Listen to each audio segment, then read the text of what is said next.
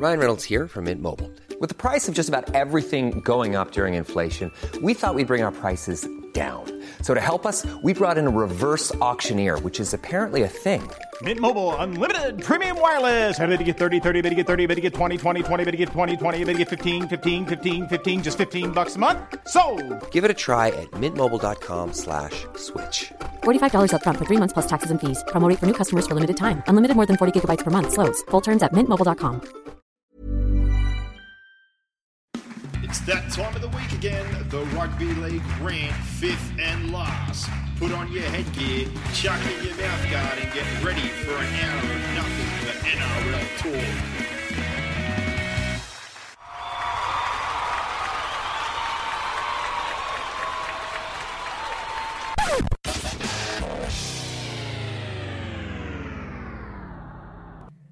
Another week down and another week closer to the final series box set. 5 games remaining in this NRL season. And last week we had one of the closest and best rounds we've had in a long time. This weekend, bit of the opposite. Well, it was a shit round. Quitting round for a few teams who have kind of reached that point where I think they know their season's over. And they certainly played like they thought their season was over. It surprised me. It really, really surprised me. So, yeah, I don't know what more to say. I don't know. Well, I know for Newcastle to turn up like they did, the Gold Coast, we knew they were gone. Yeah, well, I think the Warriors, Brisbane, like their seasons, they weren't on the line. They're on the line now. They're probably going to win out to have any realistic chance, or they might have one more chance left in the bank. But I think they're all giving each other an opportunity because no one's really playing that well. Beating each other, yeah. Well, I think this weekend we'll get a clearer view with a couple of the games clashing. And over the next few weeks, a few of those teams in that logjam are playing one another. So it definitely will become clear. But one thing I will take out of the weekend, I think the top 6 is now finished. Parramatta now kicking 2 away from 7th place. You doubt that they could lose out and somehow fall out. So realistically, our top 6 is sorted. There's probably 2 spots left inside that top 8. And I dare say a few of those teams you mentioned before, in my opinion, have been on booking.com, booking.yeah. Because there was a fair few blokes on the weekend that look like they're ready for Bad Monday and Triple A. So, one extreme to the other, 2 weeks apart, but we kick things off as we always do here on the fifth and last. If you're here for the first time with our set of six questions, thoughts, statements, whatever we want to talk about to kick things off. And number 1 box, you spoke of Newcastle. Not only has the losing streak ensued after the Origin series and a little bit of injury trouble and form, but now obviously during the week they had the Ramian situation, and then you come out this week, I think probably poor timing, not on Ponga's part, by his manager's part, to come in my opinion, and say now that they're after $6 million over 4 years after they've just lost 4 or 5 in a row. I know they're in a down patch and he's actually played quite well and he's young and all these other bits and pieces, but now's not the time to throw that out in the media. I think they're under enough pressure and there's enough going on in the club already without that having to come out. The Ramian situation I found very interesting. Said it a couple of weeks ago that I thought form-wise, defensively, was an issue that a lot of people seem to have with him. I thought that having Man inside and he was on an island a lot, but apparently from day dot, he wasn't too happy. And we said last year that because they signed him so early, before he hit that patch of form, that maybe they got him for unders. And then you hear things about his dad apparently being unhappy and shopping him around behind the club's back and all sorts of things going on. But I don't really know what to make of that situation. A couple of the players that were with him at the Sharks reckon he's a really good bloke and really quiet and goes about his business. Whether it was poor on his dad's part, whether he's had disagreements with Nathan Brown, but with the information that's come to the surface, in all honesty, forget the way they're playing right now. I don't blame Newcastle for wanting him out of the club. If his dad was running him up, causing trouble, and there was trouble. Well, it's as simple as if he doesn't want to be there, let him go. I agree. I think it's a ballsy call by Nathan. 100%. Nathan Brown. So I applaud him on that. From his side's perspective, they're Jekyll and Hyde. They can streak, they can beat anyone, they can lose to anyone as well. The performance where they got smashed by the Titans, that's as good as the Titans have looked all year, and we've seen how bad they are. But yet they've come out and they've blown the doors off the Roosters. I know the Roosters had a few players out, but I don't know what to make of Newcastle. They're on the slide. They should be a finals team. Best form, they're a finals team. Worst form, they're a bottom 4 team. Well, again, it's just what falls in between, and what falls in between is sporadic performances. We said at the start of the year that streak was definitely going to hurt, and even after the win streak, then the Origin period kicked in. They obviously had Safidi get called in along with Clemmer when he got injured. Then Pearce got back in the frame, Ponga. So that kind of hurt them for a tiny bit there, plus a couple of injuries. And now they've gone back on the opposite side of it. A couple of those guys have come back into the side. I don't think Pearce's form has been quite as good. I think Ponga's been well up to standard, as has Clemmer. Safidi's been okay. But in general, I think the main thing that was fixed during their winning streak was their defensive attitude. They were during that period, they were the most relentless side as far as pressure, line speed, marker work, tying in from the inside, like just all effort, energy and intent for 80 minutes. You watch them at the moment, half the reason these edge decisions are so poor or they keep getting caught out is because they can't win a ruck. If you can't win a ruck, you get extra bodies in there, you tighten up, then there's more spaces out wide. Manly did it to them again on the weekend. Manly found a way to get out of yardage like they did against Melbourne, shifting the ball, and then when they spaced themselves out, they come back to the middle with their big forwards, and when they lost out at that situation, the ruck broke down, players were all sucked in and caught, and the edges were exposed. And they got them on both sides of the field again. So I don't know what's happened, but that's the number one area for me watching them the last few weeks. I think there's still enough in their attack. Ponga, these kind of guys getting around the field, but they've got to cut out the lack of energy. A few times there where they held on their goal line. I don't know where it's gone, but that was the number one thing I thought they fixed was their defensive energy, and right now it's non-existent again.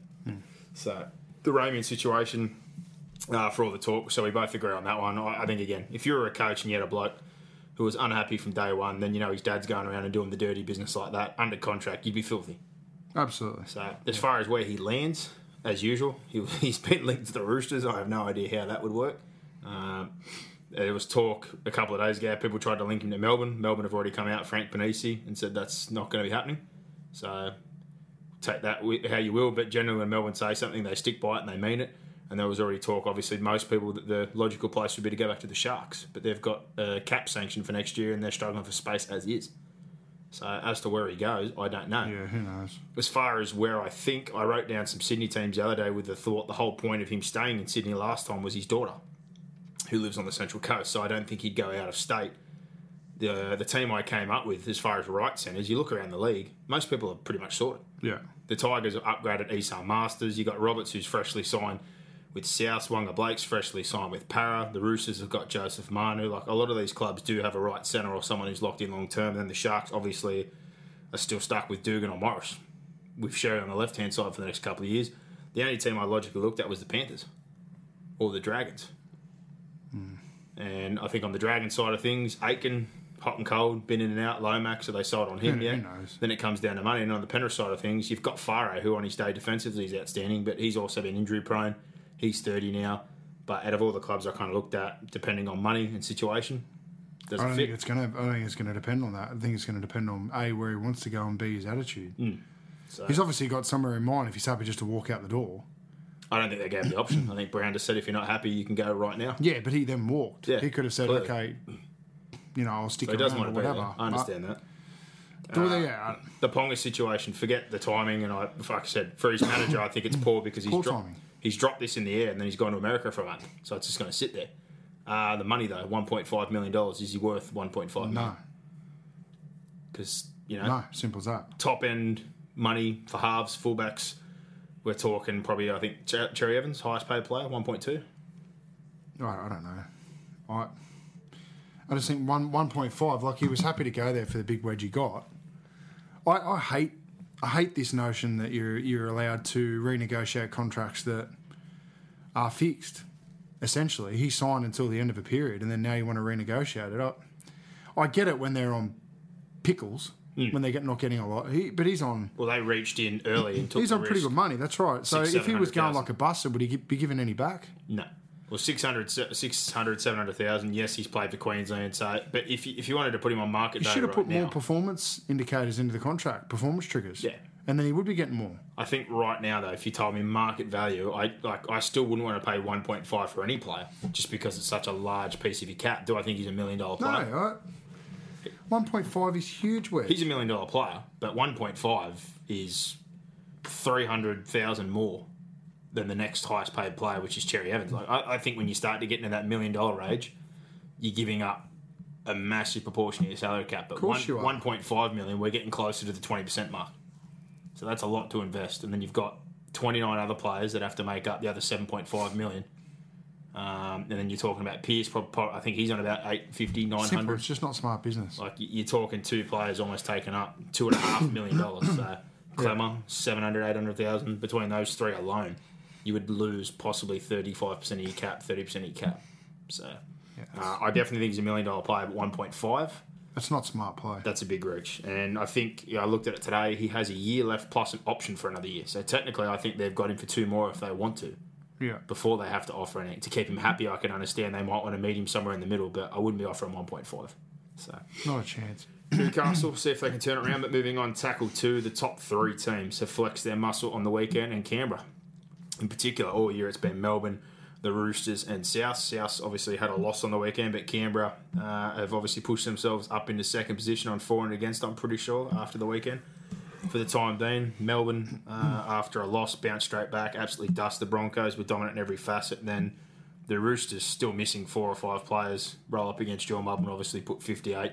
And, Raiders go over New Zealand. Left straight after the Panthers game, apparently. Went to New Zealand, spent the week there. Went to camp, 30-0 up at half-time.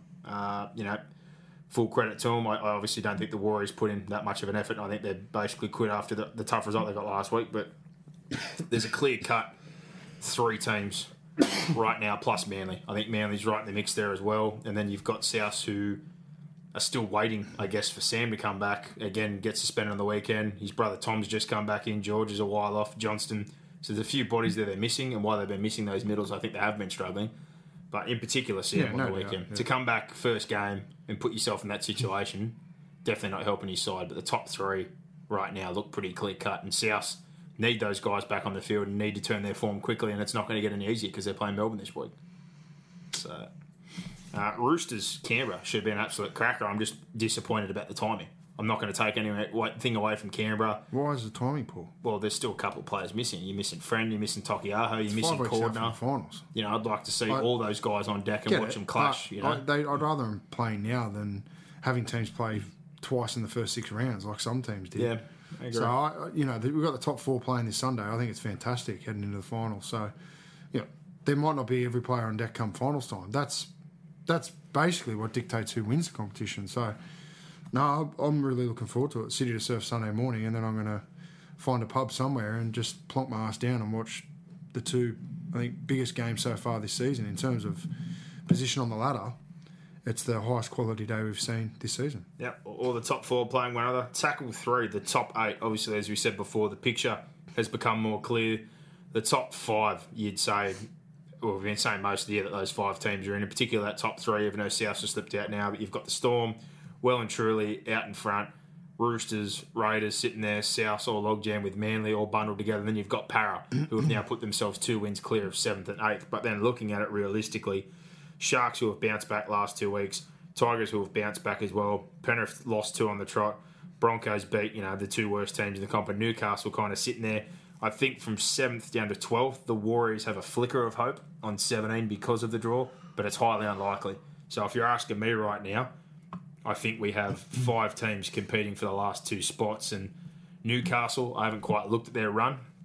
I did a ladder predictor a couple of days ago before that round ended on the weekend, and I think I came up with the same 8 that we have right now on for and against that. I had a look at it. Out of all those teams that are in that logjam right there, the only one who has a positive for and against right now is the Sharks.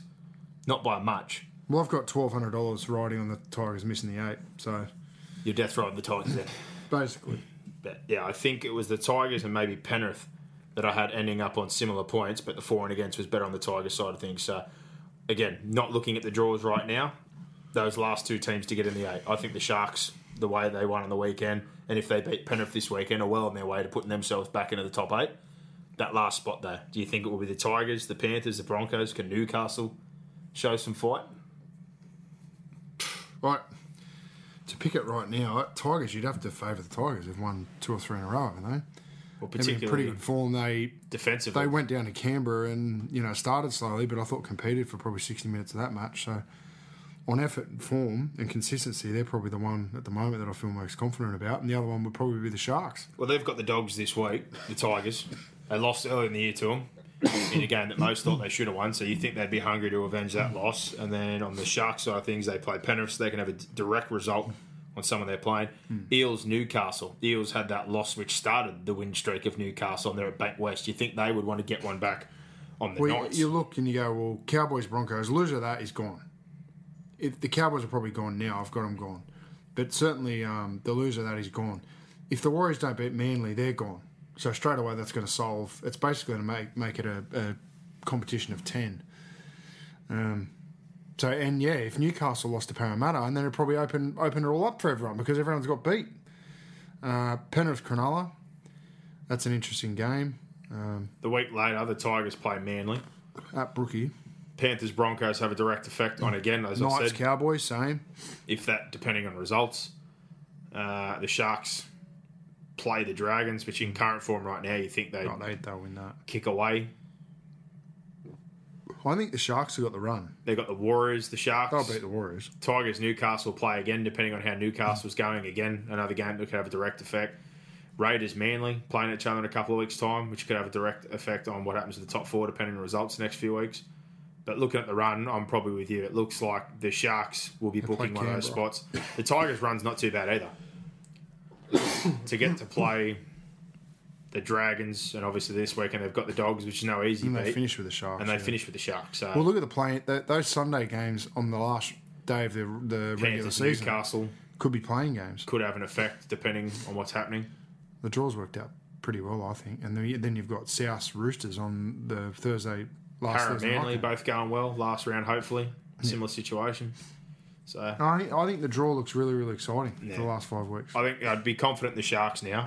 I'm just more disappointed they had that slump in the middle I there. don't know. And it was more due to with ego. Cronulla. I want to see it for a few weeks consistently first. Yeah, all right. Well, But with Wade Graham back, I've got a lot more confidence in them than others. yeah. Tackle for the Burgess Bennett blow up due to his discipline to the week. You want me to chuck this one in? What are your thoughts on this one? What was that point? The Burgess and Bennett. Oh, well, they're playing. Bennett's giving him a decent spray. They reckon there was words exchanged in regards to the high tackle from Sam. He's been out for a while, as we all know, with the drip in his arm. After the Had shoulder. some complications with an infection in his shoulder, comes back, and what was it, not even 10 minutes into the game, he's on report. He's currently in the registry right now, so we're monitoring news on that, but we both feel as though he's probably going to be very, very lucky if he does get off. Maloney's been found guilty. Well, how he didn't think that was a trip or how he's going to argue that wasn't a trip, I don't know. Ridiculous. Yeah, well, you hadn't seen it, and we had a look at it earlier, and I said to you, I think it's a trip, and then you looked at it and thought, well, So I'm not sure what they're going to argue. Burgess has entered a guilty plea but is seeking a downgrade. So he's trying to get away from carrying some extra points. But I think they said if he does... it's only a fine if he gets downgraded. Okay, well, I don't think he's going to get downgraded. I And think- carryover points, I think. Well, it says here, if Burgess succeeds in having the grade 2 reduced, he'll be hit with a grade 1 with a fine and free to take on. So, if not, he's suspended for 2 games. There was It's a very big roll of the dice, I think. Very big roll of the There's dice. a few interesting ones there. Nelson Asafa Solomona got 90 carryover points. He took an early guilty plea. Yeah, that was smart. Yeah, I don't like the points. The points get me because they sit there and they linger. Next charge, basically, you're gone. So for Nelson, he likes to Don't play. get charged. It's not I'm with you. hard. I'm with you, but there you go. James Maloney is out this week, so that is a big And blow. we'll hopefully let you know about Sam Burgess. I'll be shocked if Sam Burgess got off, but Well, the Panthers have a bit of a situation, as we know earlier on. Tyrone May's obviously still suspended, not able to play. Jerome Luai has double vision after getting poked in the eye last week. Maloney now out as well. They're looking at possibly playing Sione Katoa in the halves, and then if not, on standby now because it's past the round 16, you're allowed to play players outside your top 30 who are development players. So they have Dean Bloor, who's come through the 20s, played Australian schoolboys, New South Wales Cup the last couple of years. He's a genuine half, probably more of a ball runner than an organiser. And then they've got Matt Burton, who played New South Wales 20s, was man of the match in that game. And I'm pretty sure he's come from the Western Rams side that they've had, isn't it? yes. I don't think he actually played SG at Penrith. He played the country championships in the Western Rams, which is their program they run out Bathurst and that kind of catchment area, which is now producing some pretty good players for Yeah, them. So Mudgee, Bathurst, Orange. you'd think on this shorter notice they'd probably go with Bloor if they don't put Katoa in. Yeah. That would be- I think it'd be Ball. He's been around for a bit longer. He's played a lot more kind of that cup level football. Burton's just kind of come through 18s, 20s and now pushing that level. Not saying that he's not of that ability moving forward, but you think that Bloor's played a lot more against men at this point in time. Well, we know Dean. Yeah. I coached Dean We for both 4 years. coached You Dean coached for a him while. for 2 years, so We've had an family. involvement with that family since 2007. So You just think it'd be the smarter option though right now. Like what I've seen of Burton, I think he's ready. I think Dean's ready to have a crack at first I grade. think physically as well for a half, he's a big body. So defensively, I would be less tall, worried yeah. about him in that sense as well. And his brother Sean, who we spoke about multiple times on the show, is also a hell of a player. But the Sam Burgess thing, I think on Wayne Bennett's side, I think he does need to be lit up. I think the big thing for Sam, and heard some people comment the last few days, he constantly feels like he's the victim. What probably more bothers me is not so much even the suspension or playing the victim. It's during games he loses his head, and he's the captain. And he's just come back, and you want him to keep his composure. And the other night, when Gal was getting little nudges on the ground, he dropped an elbow on his head, and then he complained to the referee. He just constantly seems to be pushing shit uphill.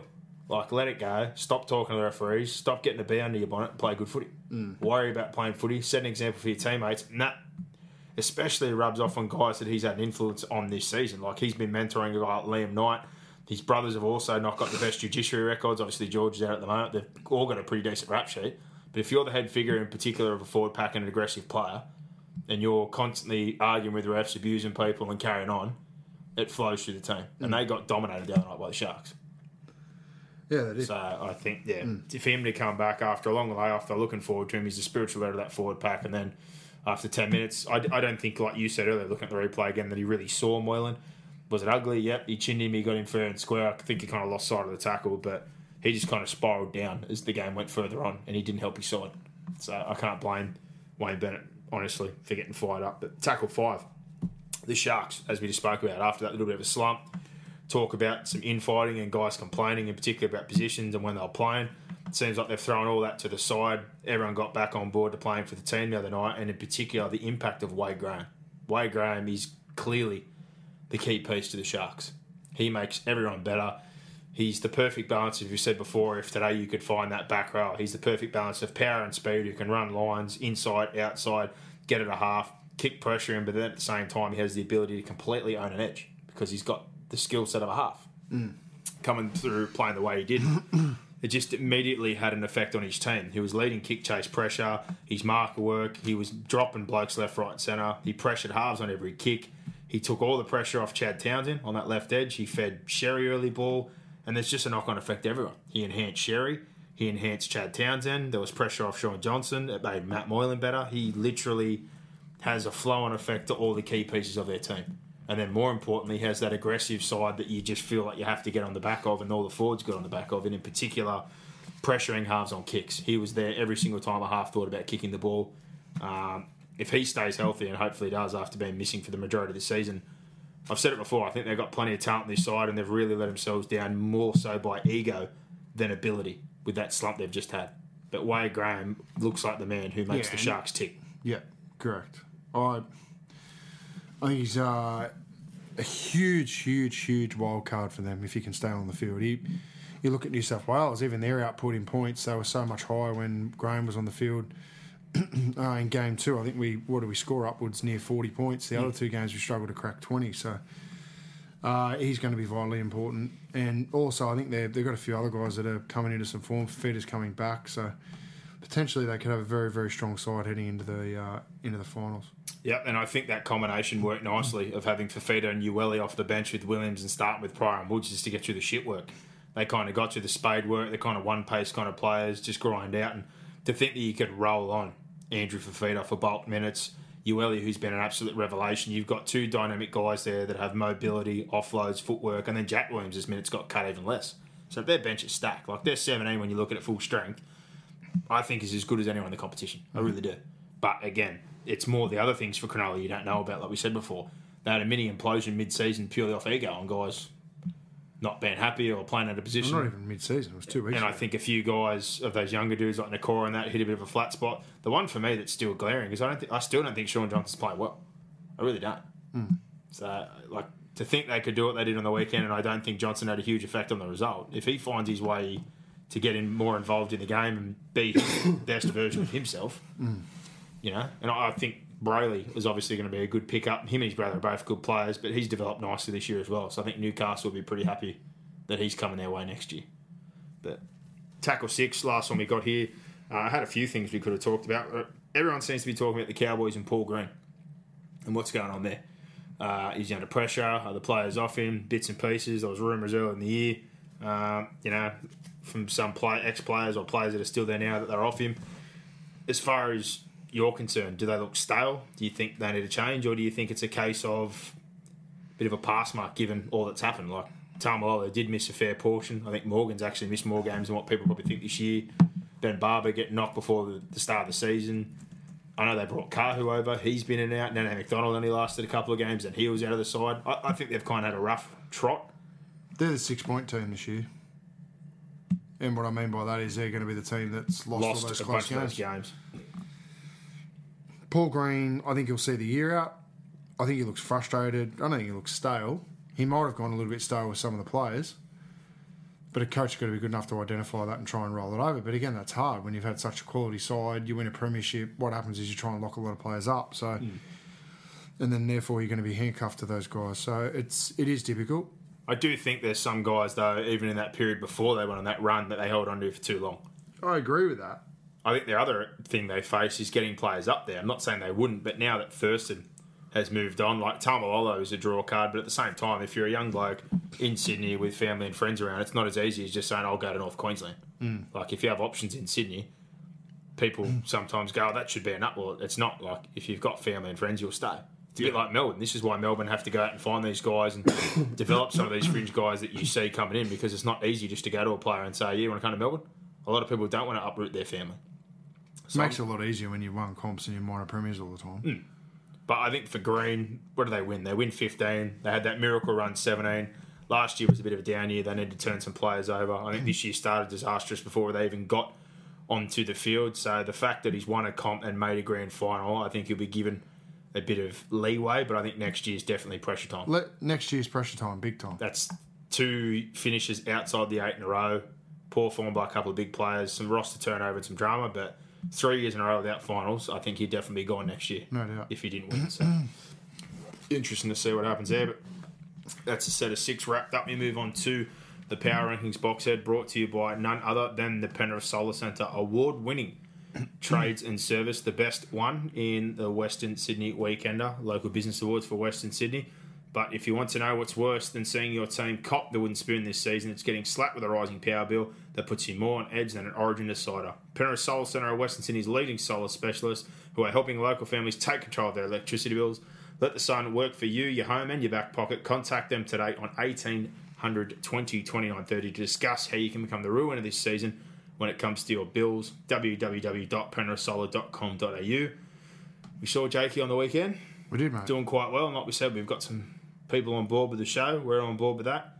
Definitely helped the back pocket last year during summer. Saved plenty of money on the deducted bills out here in the Gold West when it was close to 40 degrees some days.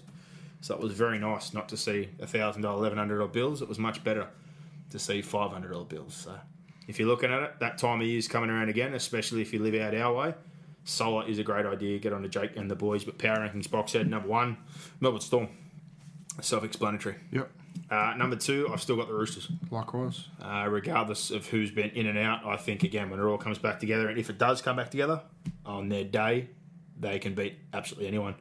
Number 3, I've had a change this week. The Raiders have now jumped into 3. He's with me. Yeah. Unchanged for me. I've got Manly at 4.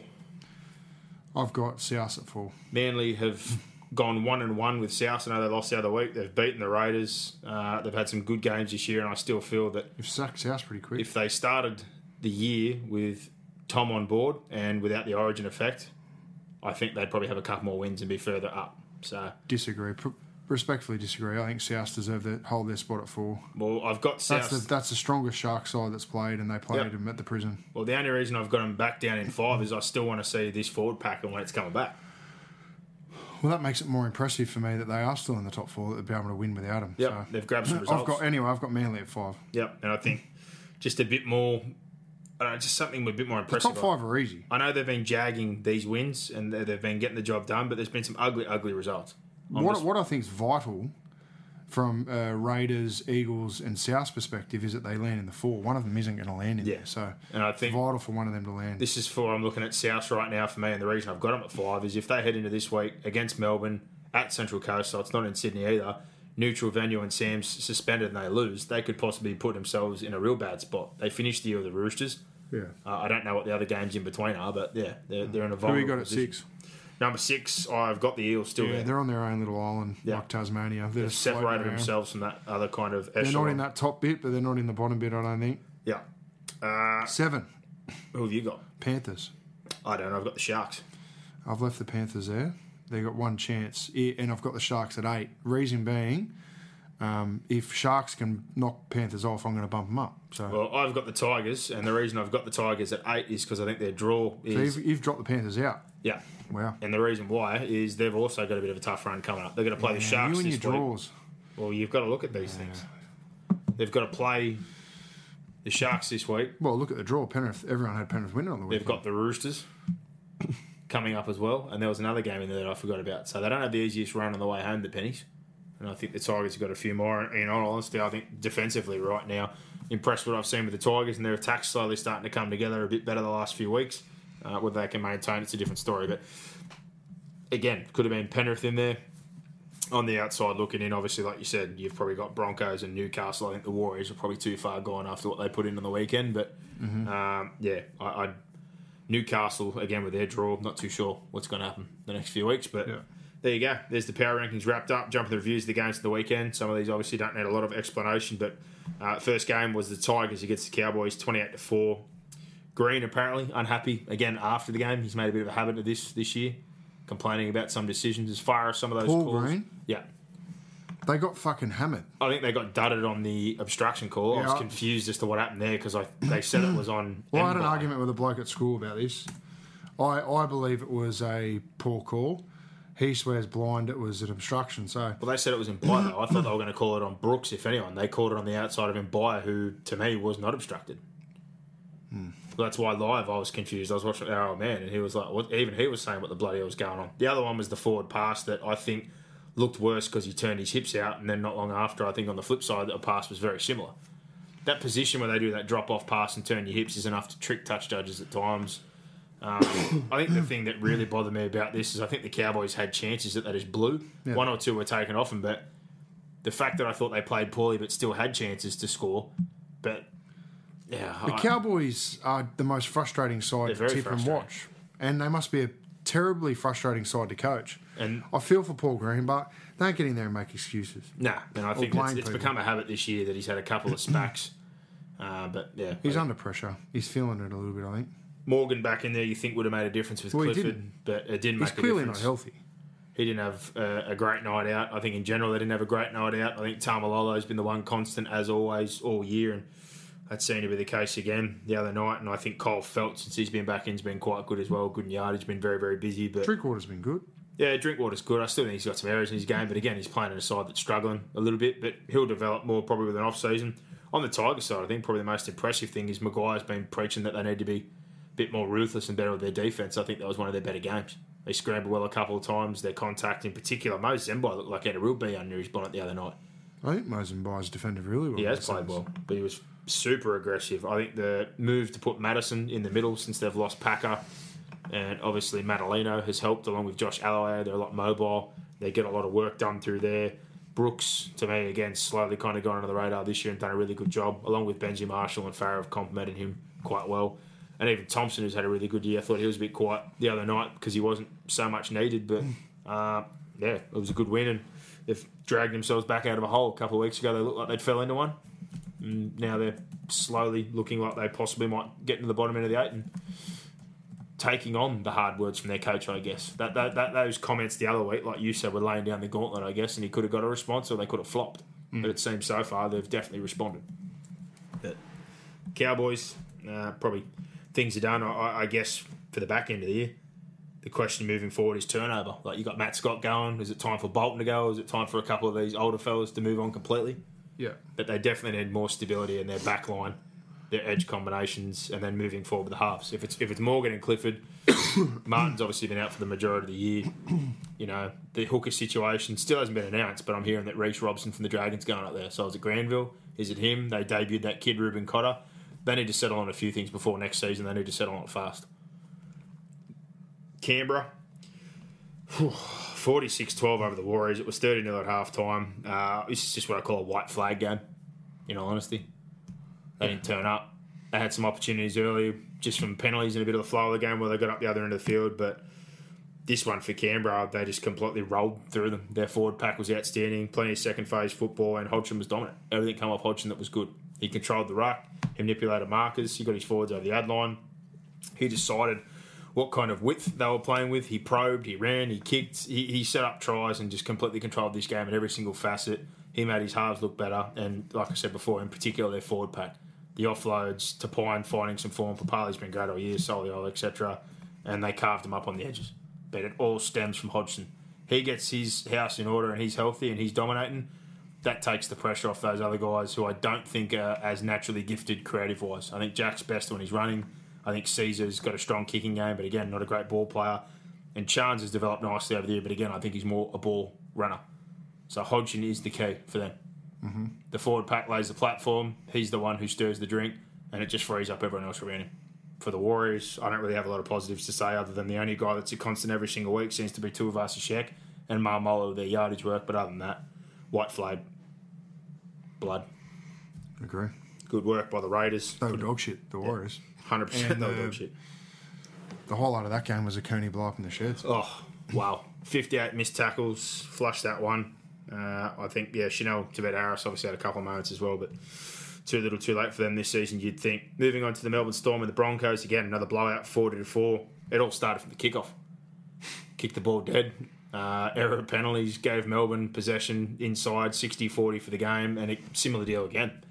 No resilience on back-to-back efforts or back-to-back sets. They got pulled apart in every single area of the field. They rolled through their middle. They got them on the edges, in particular that left-hand side of the field, and it was embarrassing, quite frankly, and it's just crazy to think that Melbourne have been so dominant for so long against the Broncos, in particular at Suncorp. I don't know what to make of this game. I really thought the Broncos would. I didn't think they'd defeat the Storm. As people who listened last week would have known, my double of the weekend was Canberra and Melbourne. I thought they were both two absolute locks to win, and happened to be right in that regard. But I certainly didn't expect both teams to blow the doors off their opposition. The Broncos, they've got a hooker playing halfback. Yeah. They've got guys out of position. Darius Boyd's playing 5'8".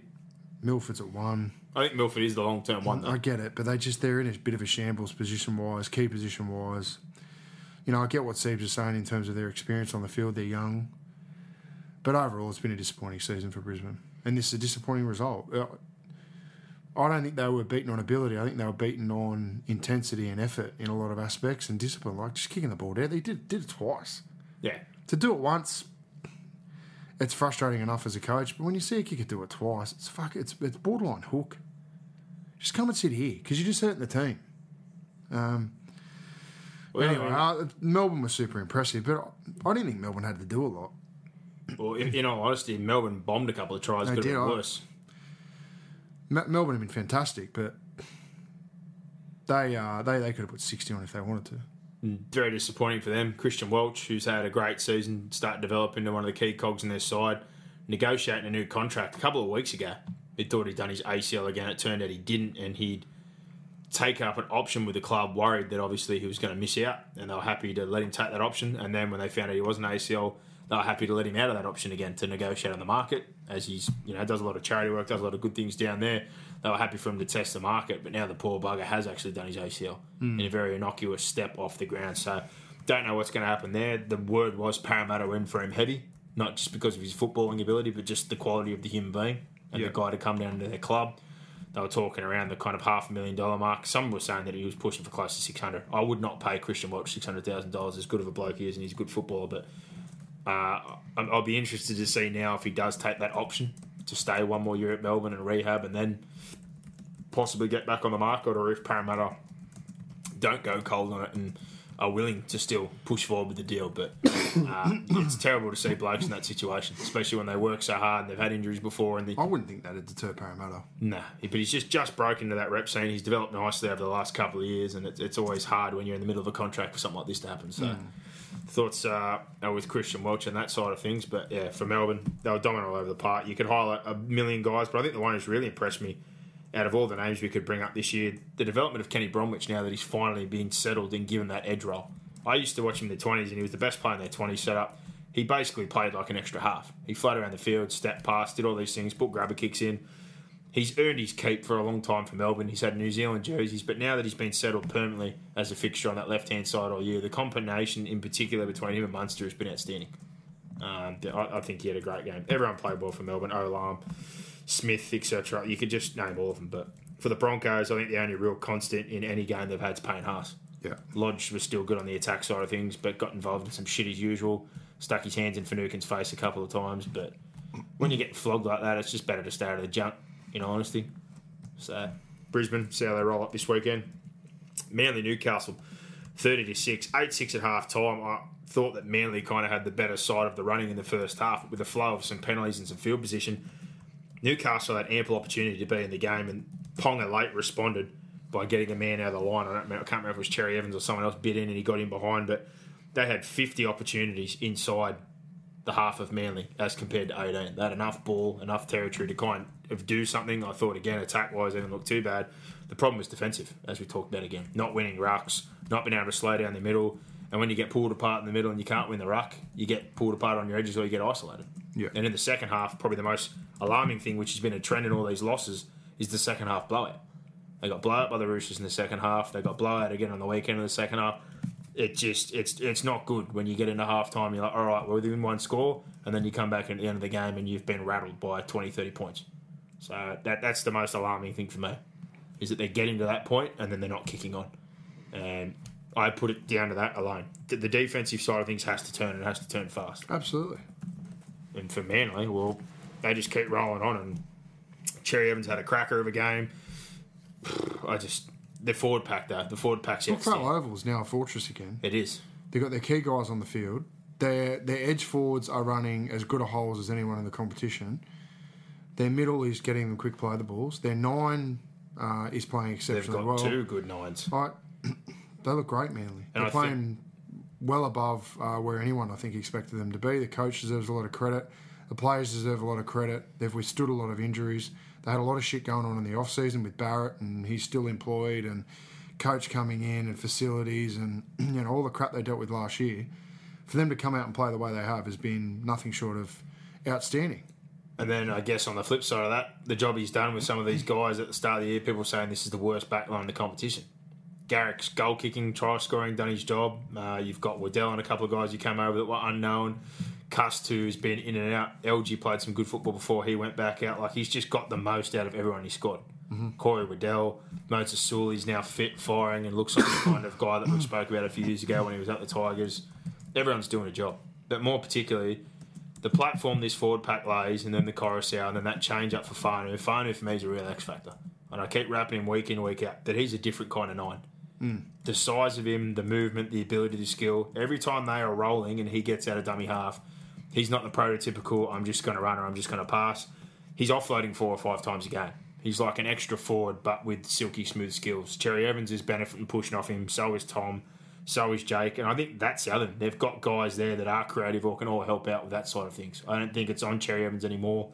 They've got Walker playing at 6 at the moment, but Jake obviously chips in there. Sheeran can ball play on the edge. Tom's got that ability. Fanu, when he comes on the field, they've got a lot of good guys there that link together and play. They're just an all-round good football side. And like you said, Sheeran on the edge and Thompson in some of their best form of their career. Sheeran in particular. Sheeran is now what you would have expected when he first was sort of brought into grade. Big-bodied, edge back row who has the ability to ball play, hit hard, run lines.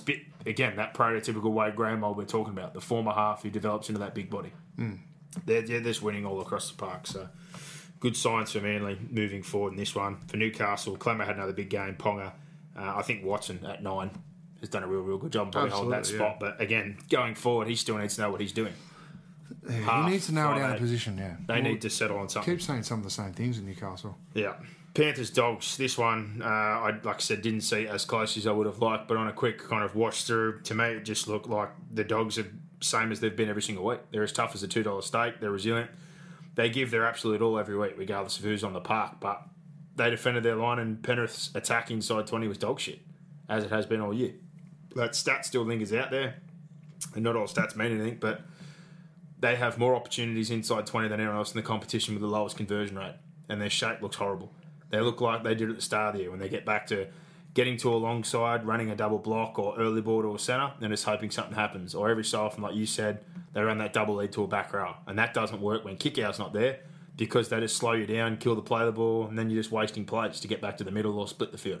They never try and change things up. They don't try and jab from dummy half or run a double shape. And then when things break down, they just start turning it under and running X's and blokes drift across field hoping that someone will pull under the line or they can find a seam. Yeah. But their inside 20 at the moment is just, it's ordinary. And they had enough possession, 60-40 for that whole game. It felt like they attacked the Dogs for the whole second half. The few times they did get opportunities, they pushed passes and made errors. They weren't patient. They were real disciplined, and the Dogs thoroughly deserved their win. Penrith they played corner post footy in attack. They went to the corner post, didn't play straight. Their halves played sideways. They looked for kicks and soft options. I thought it was really, really poor. Bulldogs' effort, played straight, direct, chanced their hand in some regards. Thoroughly deserved their win. Penrith, that's a could be a game they look at in 5 weeks and they come back to really rue that result. Yeah, I can't disagree with you on that. That's probably the main one, like we said last week. Off the bounce back from the Canberra game where without kick-out, they pulled themselves back into that one, you would have thought this week they would have nailed down and said, did we have to win this game? We know they're tough as a $2 stake. We know what we're going to get, but they were ordinary. They really were. And now they've put themselves in an awkward position because the Sharks have popped back up and now they're directly playing them this week. It is a home game, which is somewhat of a help, but with Maloney now missing and a couple of issues with the halves injuries and Luai in particular being out, that's a situation they're going to have to deal with. Kickout is a big in, but if the Sharks roll in without Moylan, he's kind of been in and out. They've got direct replacements there. They've got multiple ways they can go to cover that situation, but their forward pack's now back in full strength. Wade Graham, so tough ask for the Panthers this week. Dog side of things, Dallin had another great game. Hopewade, I think the same guys for them kind of do a job every week. Napa had one of his better games, which was a bit better in their forward pack. Somewhat of a better job, and Cogger and Lewis. Not a bad combination so far, but they thoroughly deserve the result. The wins they've got the last couple of weeks, I'm glad they've got away from the spoon. Because, to be honest, they don't deserve the spoon. They don't. I think definitely the Dragons' year as a whole, the Titans' year as a whole, even the Cowboys and Warriors are winks for the wooden spoon. No one's been anywhere near. Well, Dragons as this bad week as the are the Titans. only one as low as them, and they're playing each other. So if the Dragons don't get the job done this week, they're kidding themselves. But excellent by the Doggies in this one. Sharks, South, as you spoke about before, 39-24. South were well off, in my opinion. They walked into a shitstorm. Sharks at Shark Park, back to full strength. Everyone's sort of on board. Wade Graham back in. All their forwards back on board. They dominated their middle. They got them on the edges. Wade Graham, as I said before, absolute outstanding. He unlocks all parts of their game, but in particular that left edge where he was. The highlight of my night was that pass he threw across the face of Moylan. Window perfect to Bronson Cherry. And they got them at will down that edge. But his game as a whole, his defence, his kick pressure on half, every time Wade Graham was in the frame, it was quality. Yeah. And it just rubbed off on all his teammates. Yeah, they laid a real good platform at the start of the game. I think Dugan had one of his better games as well. Like, just if they all can all get away from the me stuff and focus on the we, like Alan said a couple of weeks ago, they had a couple of issues there. They could be anything. I really think they could. But they're probably going to have to do it from the bottom end of the 8. Does it happen very often? No. We've seen teams push through from the bottom side and not win. But if that 17 that is there right now gets into the finals, they could rattle some cages if they're on.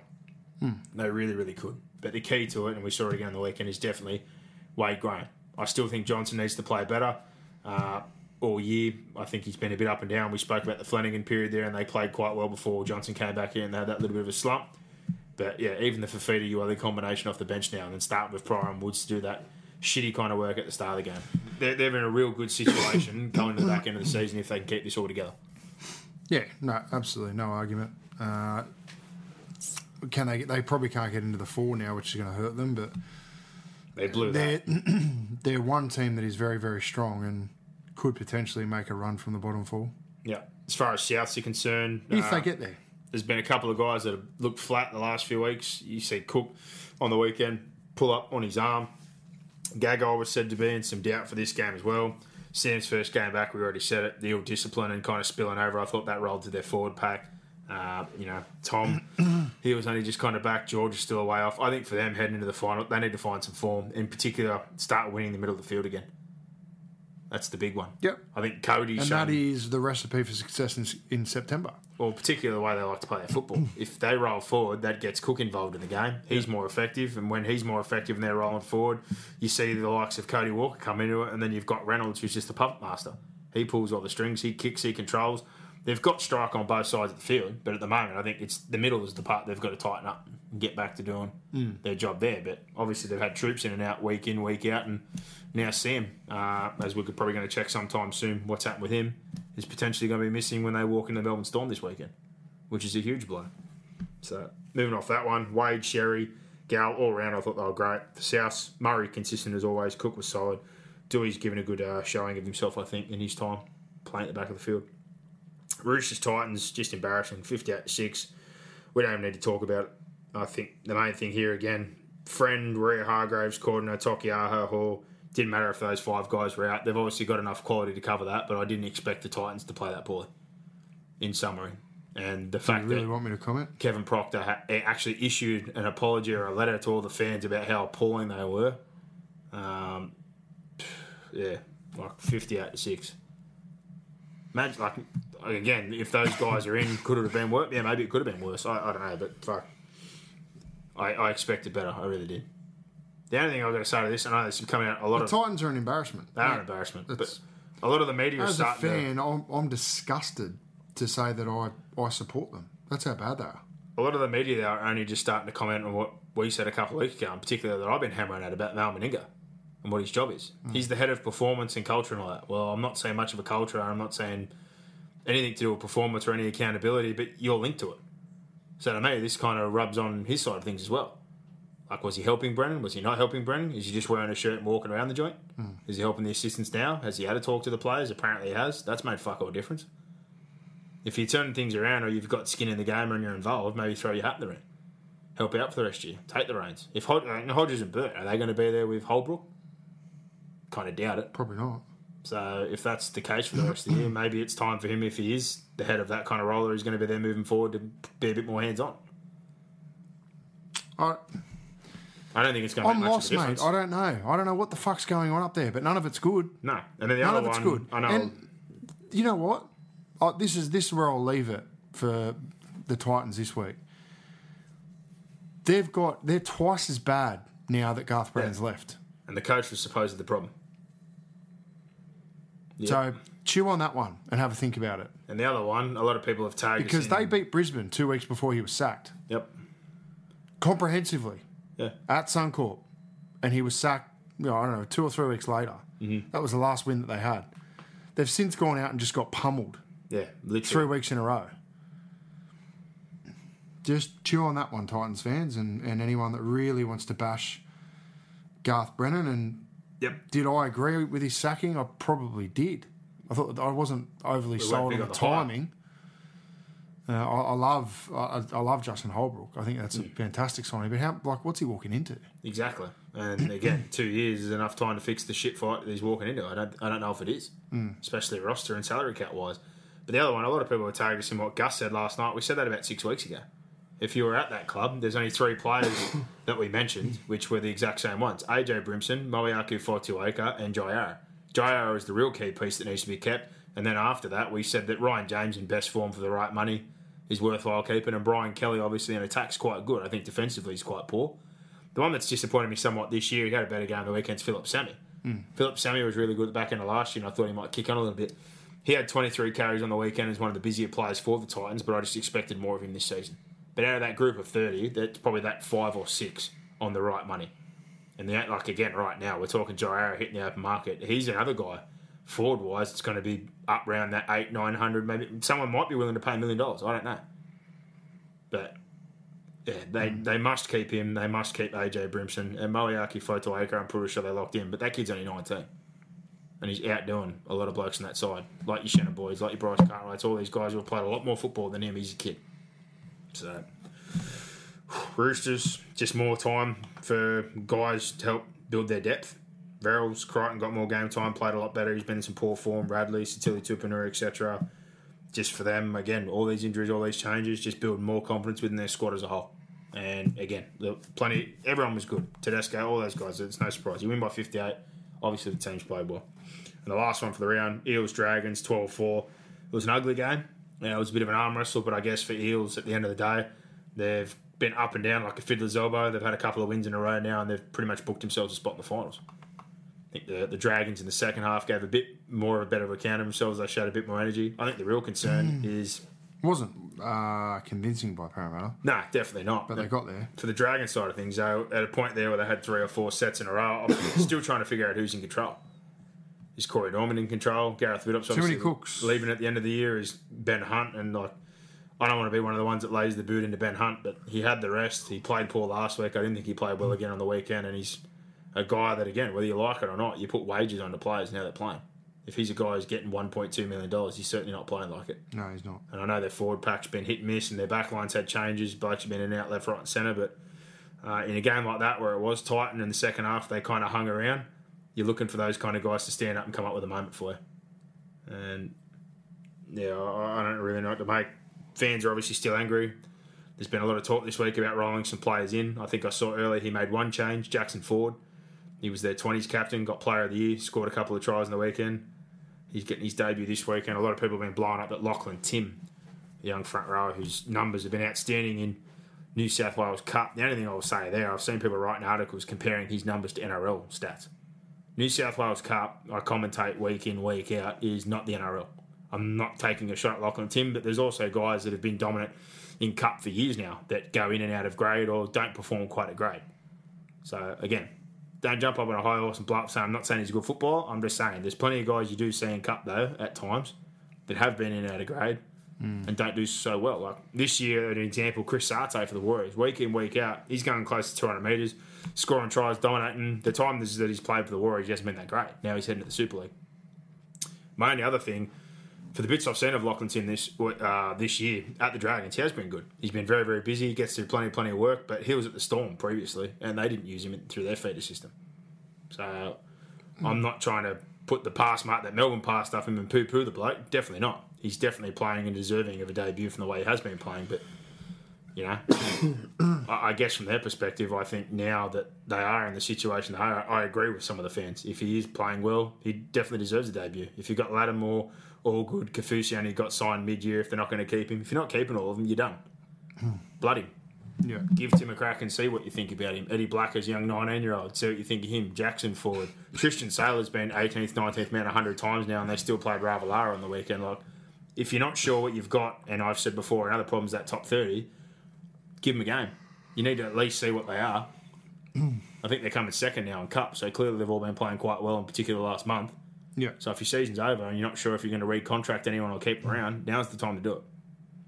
So, for them, moving into this week, I think they didn't really have many concerns out of this game. I think the only concern was Vaughan's finger, which he popped out. They're not sure if it was broken, fractured. I think he was going to see a doctor today, but they reckon he'll be cleared regardless. On the Eels side of things, I think they'd be a bit worried. Nathan Brown came off back end of the game with a knee issue. So not sure quite what the go is there. Not good for my fantasy side. But he's just got back and he's one person that makes the wheels turn for them. And also eat my words on Mitchell Moses. Mitchell Moses this year in particular has been outstanding. He leads the league in try assists. I think his kicking game's been great. He's developed into one of the better halves in the competition.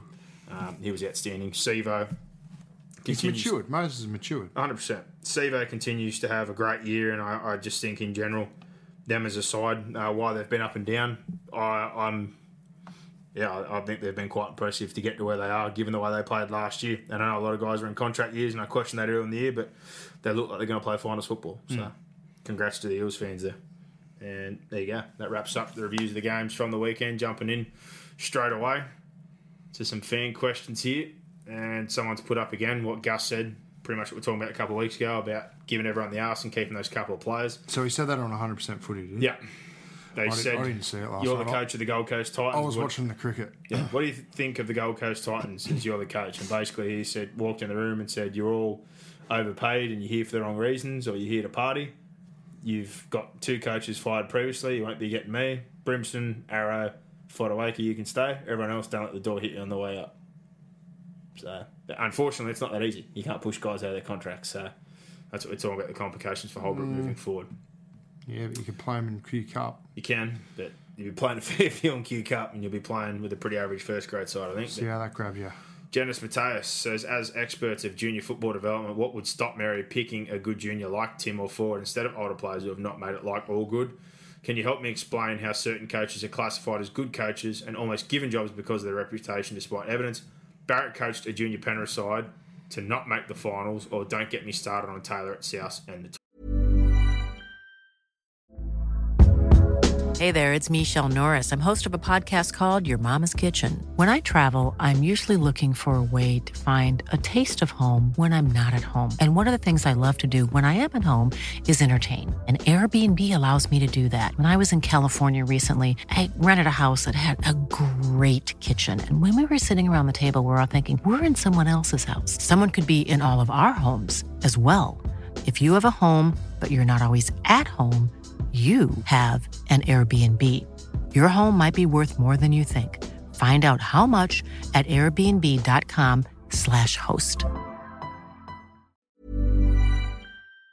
Tigers. Yeah, well, Trent Barrett was the only coach to miss the finals with a jersey flag or under 20s since the mid-80s, and then got an NRL job. So, Well, we know. don't get me started on politics in coaching and who gets coaching gigs. Again, I think most people have figured out now that there's a lot of jobs for the boys, as you call it in football, and even the other way, like I said before. Kevin Walters may be the best bloke ever, but a lot of blokes were going, he's a good bloke and he should get the coaching. I don't care if he's a good bloke. Can he coach? I've seen a guy that's done an okay job for Queensland, but also gets very agitated in a 3-game series with the best players. Yeah. So again, is he better than a Holbrook and this, that, and the other? And a lot of people afterwards were bothered that Kev didn't get a job again because they like Kev. I don't know Kevin. I'm sure he's a really nice bloke, but was he the best candidate for the job? Probably not. Holbrook's done a great apprenticeship. Jason Demetriou, I've mentioned a lot of times, done an apprenticeship. There's a lot of guys out there who have done better apprenticeships than some guys who get jobs. A lot of guys do get jobs, though, in all honesty, because they're ex-players. I'm not saying that some of them aren't entitled to them. A guy like John Morris did a good apprenticeship. He set up their academy. He did 4 or 5 years in their high-performance unit, and now a lot of the guys that he was involved with are now playing first grade. But some ex-players, I think, definitely skip some hurdles where they don't do any junior football or any pathways, 16s, 18s. Some of them start straight away at 20s. Yeah. It's just a fact of the matter. As far as what you said again about those junior guys, mate, there's things I guess we don't see, and this is what we talked about the other week. You don't know what these guys are like at training. Are they going to re-sign and moving forward? Do they fit in well with the team? Are they of decent character, etc.? I've seen bits and pieces of Tim. I think he's all effort and he's all go, and he was last year for Sunshine Coast. Obviously, Melbourne moved him on. Probably not for, like I said, the fact that he's not a good player, but obviously they're happy with the stocks they had and they're happy to let him go. He got a training trial deal. He does have all these stats and numbers again for New South Wales Cup, which is all well and good. If I was the Dragons and he's playing so well down there, I definitely would give him a go, but I'm not at training. So, again, the only thing I'd throw out there is the person himself. You know, do they like him as a person? Does he fit well within the group? Does he fit well within the team? Like, all these things, I wouldn't have a clue as far as if they're not picking him. Because if it comes down to form, clearly he's playing well because everyone's touting all these numbers. But I would say it's dangerous again. Don't compare the New South Wales Cup numbers to the NRL. There's a big difference between the two. 100%. A very big difference between the two. Jackson Ford, he's been playing some good footy as well. I think this is his second year, but he was still eligible to play 20s last year. He's playing this week, but if your season's over, just blood all of them. See what you've got in Tim, Saylor, Eddie Blacker, etc. League Freak said all of them. I think that's in relation to me asking what topics or questions we talk about this week. We always talk about everything champion. Gary Stavrakis says South's attack hasn't flowed all year, just doesn't seem to have that smoothness it had last year. I don't see much structure there. Thoughts? I honestly believe that Wayne Bennett came in and just said, keep it as is. Yeah. And I really do believe that he's now going to start to tweak a little bit with it. Not having front rowers and not having Burgess there affects your ability to attack because you don't have as many quick play the balls. I think Damien Cook struggled this year. I think he had a far more impactful year last year. So if South can get rolling and get him out, they can win the comp. But just based on what I've seen so far, I think they were a better chance last year. I thought they were a better team last year. That's just my opinion. I think they'll need to improve. But Wayne Bennett's got and has shown the ability over a long period of time to peak and have teams improve at this time of the year. So nothing would shock me with South. They could go on and not lose another game for the rest of the year and win it. That would not shock me. Well, particularly... But just from the eye test right now, they're failing it for me. Again, that last month, you've basically had none of the Burgesses and Liam Knight missed a couple of games. In particular, between those four, as far as your middle rotations are concerned, along with Cameron Murray, they all need to be on the field. They need all those bodies there to lay that platform. And if that happens, then you've got guys that can come off the bench and do bit roles temporarily, like your Totolas, Ethan Lowe, who ended up playing Origin, who they've been using middle edge. I think they've got enough there, but all the Burgesses in particular, along with Liam Knight, need to be there for that middle rotation.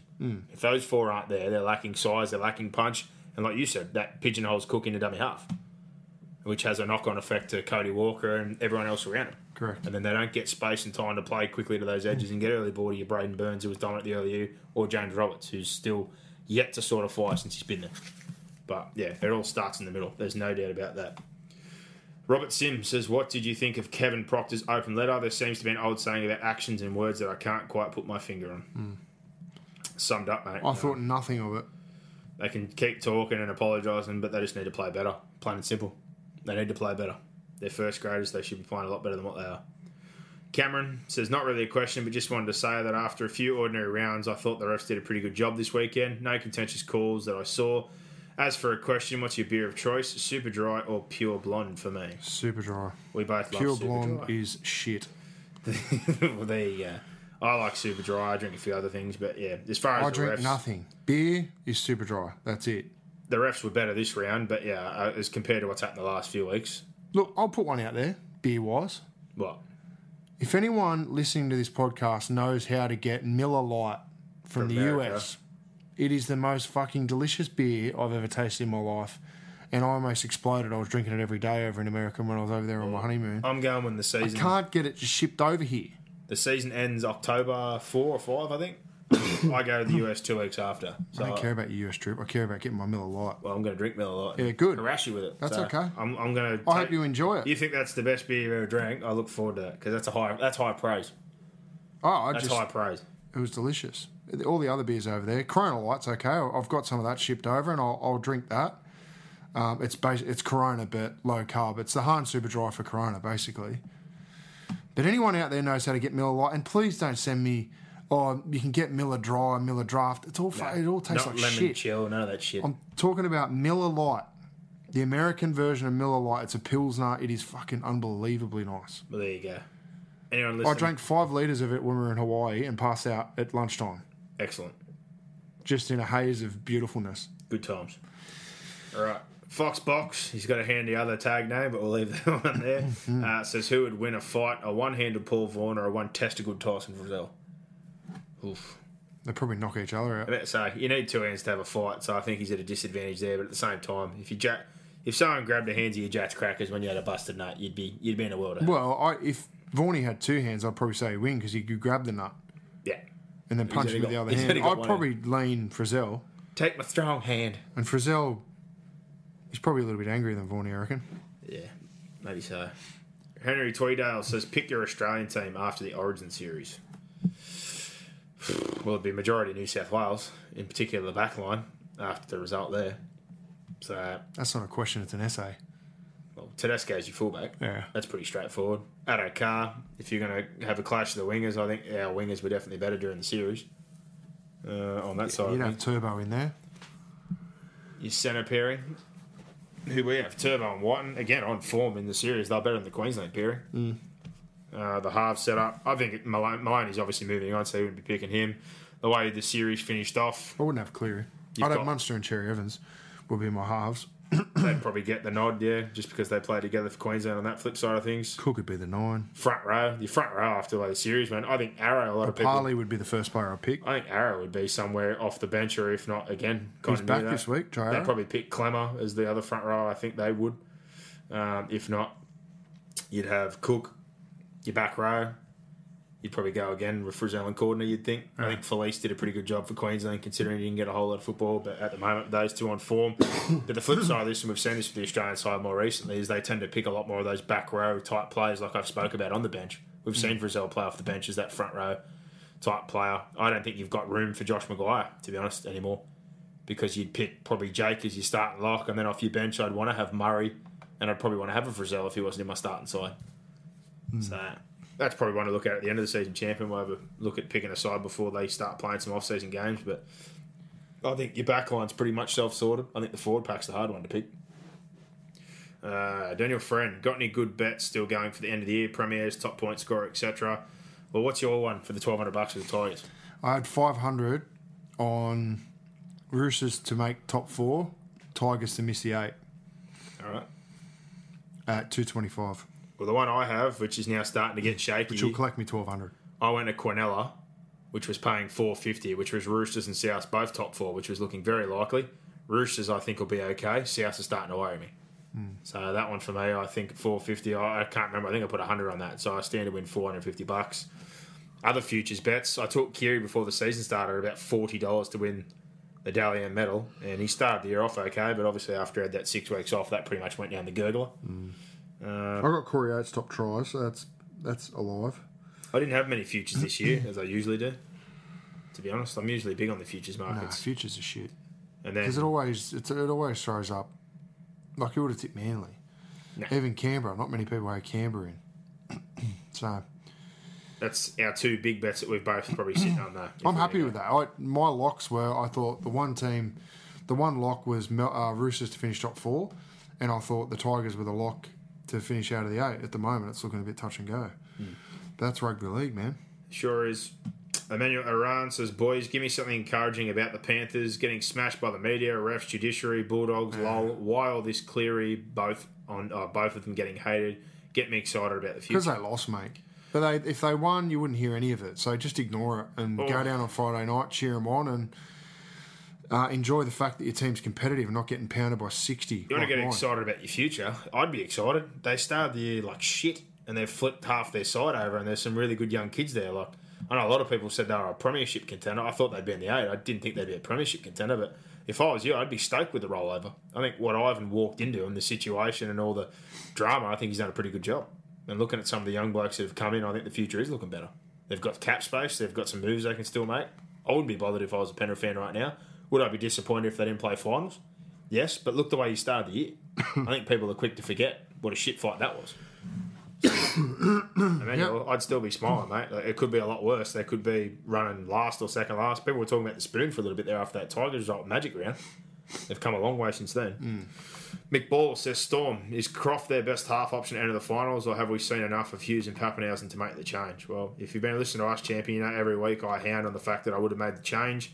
I thought he got hooked the other night, but I was watching the game without sound. And what did you say, Brock? You heard Hinchcliffe on the radio. Ryan Hinchcliffe was on dislocated shoulder. Line 5-4 yesterday afternoon and said that he was brought off for a precautionary subluxation, had scans after the game, and his shoulder strength tests have all come back clear. That's Brodie Croft. So, according to the spin that's been put out, or whether it's the truth, or I think Melbourne have a reason to spin. So it looks as though he's just brought off precautionary. Well, they've named the side again this week, and he's in it at 7, and they've got Pappenhausen back on the bench, so they might keep pushing forward that way. Obviously, losing Welch hurts their middle rotation, but I think they're going to bring in Tui Kamika.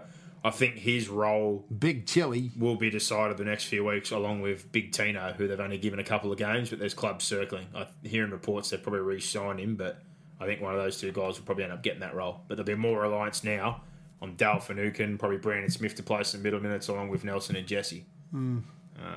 Luke Fluency, earlier this year I questioned you guys if Cleary needed a specialist attack coach, and your response was the players need to have a dig. Can't remember that one, but 7 wins straight, better list and more tackles in opposition 20 than anyone, but F all points to show. Have you changed your tune? Well, they don't need a specialist. We were only talking about this earlier. Their attack's predictable. Their attack's predictable. They shouldn't need a specialist attacking coach. You should employ a coach. You should employ a coach who's capable enough to coach players better than what they're being coached at the moment. And whether you like it or not, they went and gave Peter Wallace a coaching gig straight out of retirement, and he's running the attack. Yeah, so... And look, Penrith fans were so rapt to keep Peter around, which is fine. Like, I understand the nostalgia around that. Yeah. However, are there coaches out there more equipped? I think you've got one below him in Ben Harden, who's one of the sharpest attacking minds, young attacking minds in the game. That is having zero to do with Penrith's attack, who I believe, personally, would do a far better job than Peter Wallace as an attacking coach. A hell of an and I know too. both of them. And I've seen both of them coach. So often the enemy isn't, is wearing the same colour jersey as what you are. Yeah. As far as have a dig, the enemy is within. And they should have had a dig. They weren't having a dig. Go and watch the Magic Round game. Forget about have a dig, and then you worry about the structure We're stuff. We're talking about structure and attack coming off the back of having a dig, which they clearly weren't. But you don't need a specialist guy brought in from the outside. You employ one. They have an attack coach but right now. But even still, already. Peter Wallace wouldn't be telling them to play corner post to corner post, which is what they were doing on the weekend. But they're running the same shit over and over again. There's no variations or ways it doesn't to break seem to down. really be a plan B, no. No. But yeah, you don't need to. So some of that needs to fall back on the coaches, yes. Some of that needs to fall back on the players. Some of it, I think, needs to fall back on their middle. Because their middle, like you got Campbell Gillard there who just looks like he wants to leave. Otherwise, they've got some younger props. Tarmiao, he's doing an okay job, but they're not bending the line a lot. And they don't really have a creative nine, so it's very hard for their halves. Kenny's come and done a good job. That's all well and good. But yeah, he's not exactly creative or manipulating markers or doing a whole lot. Like Katoa, Egan, between all their 9 options, they're still in the market. There's still word out there that they're looking at. And if they're not, they're clowns. So they should be. Yeah. Yeah, as far as having a dig, mate, that more goes back to what we said before. If you're not laying a decent platform or generating quick play the balls, you're not going to get anything inside 20. But their shapes are really simple, and they don't need an outside specialist coach. They've got an attack coach. Every assistant generally has a role. So between the 2 coaches they've got now... And Ivan. One would be doing I haven't seen enough footy to know how to coach attack. One would be doing D. But I think when you've got an origin pair of halves and they've got enough representative players in the team... And watch them attack. They can't score points. Why can't they score points? At the moment, and particularly on the weekend, it's because they were running sideways. They weren't digging into the line. And what I mean digging into the line, playing straight, engaging and holding up defenders. Otherwise, there's never going to be any space when you're just running across the field. The defence just slides. Anyway. All good. Jason McGrath, the Warriors boys. What can we say about the Warriors? They just can't put a decent season together and make the final 8 to have a crack. What is wrong with them? They made the 8 last year. Yeah. They lost Johnson in the off-season. They've made some decisions moving forward. They've had games that could have won I agree this with year. you. They're as inconsistent as all shit. Yeah. And they're doing Stephen Kearney's head in. Letting Johnson go, I think, and not having someone there to really fill that void has hurt. I don't think Isaac Luke's had a fantastic year. Their forward pack hasn't been that dominant. Their best forwards are their 2 wingers. Yeah. And Sheck. But their back 3 are essentially their front rowers. Are always good. That's where all their meters come from. So they need someone to come off the back fence and rip in. And really, do you fear anyone in the middle for the Warriors? I don't. No. Not really. I think the only guy... That's their biggest issue. They don't have anyone in the middle that's a real enforcer, that's dominating, that's putting fear in anyone. I don't think they've got anyone that plays huge minutes in their middle either, to be honest. Like, pass, you get some offloads, Armour, but everyone's short stint guys, and then their bench players are very similar. They miss Mr. Spackville in Simon Mannering. Yeah. Who just tackled everything. Missing that Spade who does all the dirt work for him. Robert Teresvay says, Brock will love this one. Suggestion for the fan questions. Super. 10 to 15 minutes, selected nominating questions to limit it to half hour. Mate, we've had a million suggestions to try and reduce this stuff around work and other bits and pieces. Unfortunately, don't have time to scroll through all these. He keeps throwing them in, but pick and nominating, but hey, we like answering some questions. Yeah. I know. But yeah, Lee Turner, thoughts on Burgess side tackle being graded as grade 2. Also good to see those Eels win in a hard-fought game on the back of more mature Moses. Does he deserve more credit than he's getting? I wasn't a fan, but I'm changing my mind. Yeah. Well, do I think it was a grade 2? I don't know. I think it was. I think if he does end up getting the downgrade... Well, if it's not a grade 2, what is? Well, it's still if you've got to knock someone to the moon. I've just gone and had a look, and I think that's still live. So, still not done at the judiciary for Sam Burgess. But if he does end up getting the downgrade, good on him. But I think the main thing for him with his rap sheet, I don't think he will get off. But as far as the grading thing, it's all inconsistent. But the rap sheet shouldn't have anything to do with it. The Moses thing, we completely agree on. We only mentioned it before. He's had a much better year, particularly his kicking game. It's been great, and he's taken ownership of that side. Brad Tasker says, how pissed are you that the middleweight title fight between Israel and Bobby is on grand final day? I'm shattered. I'm not. I'm pissed it's not at Bank West because I was going to go from that to the grand final. Oh, if it was in Sydney, I wouldn't have a problem. I would have been lit. Would have gone to both, no doubt about it. Downright, if Penrith release Campbell Gillard end of the season moving forward, besides a noted hooker, what position do you see critical to improve? Prop. go and get RC. Go and get Jared. Well, they talked about it during the They year, did. and that would be a hell of a move for that young forward pack. They've got a debutant this year who we talked about at the start of the year, Spencer Lanu, Who apparently murdered RCG during the preseason, and that was the start of this RCG tantrum and want to get out because one of the juniors just pummeled him apparently all preseason. So Spencer Lanu, I think, is only 18, 19 years old still. So he could play 20s again next year, I think. He won't be if I'm playing right. 20s, my friend. He's been playing very, very well in the Cup, and he gets an opportunity this week. But yeah, I think getting more middles in there. Tamau, I don't know. Is this his last year? I don't Or know. not. But Tamau's coming to the back end. They've got Fish Harris plugging in Last there. year They've on got other contract. guys doing that job. So middles is a position that they're going to have to address soon. Marcus Evans is a frustrated Broncos fan. I know you guys support Seabold, what he's done, but why is he sticking with Boyd at 5'8"? Well, who else does he play there? Yeah, and he goes, I know we've got injuries to Did and O'Sullivan, but surely this is not a long-term plan. He can't create, can't kick, steer, organise a side. I don't buy the excuse of him making tackles. No, I agree with both points. There's no one else to put there. Come next season, Boyd will not be a 5'8". He'll be on the wing. He'll be playing centre or something, I reckon. Centre or wing. I think the spot that's vulnerable is probably where Shibasaki is. If Shibasaki is okay, they might force him there if they can't get rid of him. I still think in the off-season they'll try and find a way to get him a job or get him out of there. I don't know if it'll end up I happening. don't know, but all I know is he won't be playing. If he's playing 5'8" at the start of next year, I'll be the first to criticise Anthony Seabold. When you're looking there with Tony Staggs, they've signed Xavier Coates, you've got Corey Oates, etc. Like, there's really at a point now where he's just a salary cap burden, and they're forcing a way to find a spot for him. Yeah. Something needs to be give, but the only reason he's playing that Like is he's club captain, yes? Yep. Was he appointed by Anthony Seabold as club captain? No.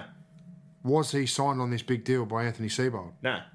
There you go. Same as the Maguire thing that everyone blew up about. That happened before he got That there. was not his call. And the other three moves that I've argued about till I was blue in the face, I agree with all of them. Jordan Kahu, Well, look at He's not a the huge impact loss. that Nicaragua's had at the Warriors. Duck egg. yeah, and again, on good money.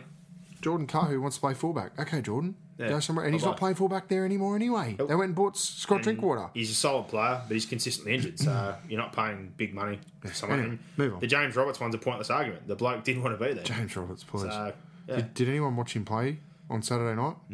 Daniel Very Ailu, poor. any chance Tapine gets on the market given Bateman and Whitehead seem to have the edges locked down? I highly doubt I'll let him go. They only gave him a massive upgrade last year, I think, for 4 years. Not a chance. This is the first of 4. He can play that 13 role. He can play an edge. He'll play in the middle. They'll just use him like they use for Parley. They've got dynamic, mobile, big forwards all across the park. That is the goal for your forward pack moving forward. They have the ideal forward pack, the Canberra Raiders, right now for the way the game's moving. So there's no way he's going anywhere. Yeah. Black Copland, thoughts on when sides defend inside their own 20, their own try line from inside 20, giving away a penalty rather than just having a penalty and stop the game. Give referees discretion to restart the tackle count. Well, we've had this one a few times with people from the nines. I You're think then changing the fabric of the game. yeah, too many changes. I think the main thing Sin is bin if there's repeated offences. yeah, put him in the bin. Liam Crimson, what chance do you give the Tigers to break their finals drought, and do you see them troubling any of the top 8 if they sneak in? I think they're a big chance of making the finals, little chance of challenging anyone. Well, week 1 would depend on who's sitting at 5 and 6 if they get 7 and 8. You win week 1, congratulations. Well, they you could- get belted week 2. they could potentially play the Sharks 2 weeks in a row if things turn out the way they're looking at the moment. Or if not, they could end up playing Raiders or Manly or South week 1, which would be a big ask away. That's for sure. Sean Dennis, seen the Prowler tackle creep into our game and not being talked about. It basically ended Craig Wynn's time at South Sydney, and I did see it happen again in the Canberra game. Did the rule just vanish into obscurity again? I think What's the parallel tackle? The one where they hold them up and then come in? I think you're going at the back or going up behind the knees or cutting below the knees. That's the cannonball, isn't it? Well, we've said this before. Generally, you see reactions to things when they happen, and they happen for a short period of time, and then we move on to something else, and it kind of falls out of the limelight. So it's not really anything new. Doug Waters, you're Justin Holbrook. What are the first 3 things you do day 1 at the Titans? Anything you do before you get there? I'd be into the joint right now. Well, number 1 is I'd be ringing around to plenty of clubs. I'd want to see everything. I want to see their schedule. I want to see their fitness numbers. I want to see their recovery. I want to see right now. Give me all the info right now for the rest of this season. Then first thing I'd do is sit down with every person in the place. A, to build relationships. B, to get an understanding of how people operate, who's competent, who's not, issues, problems.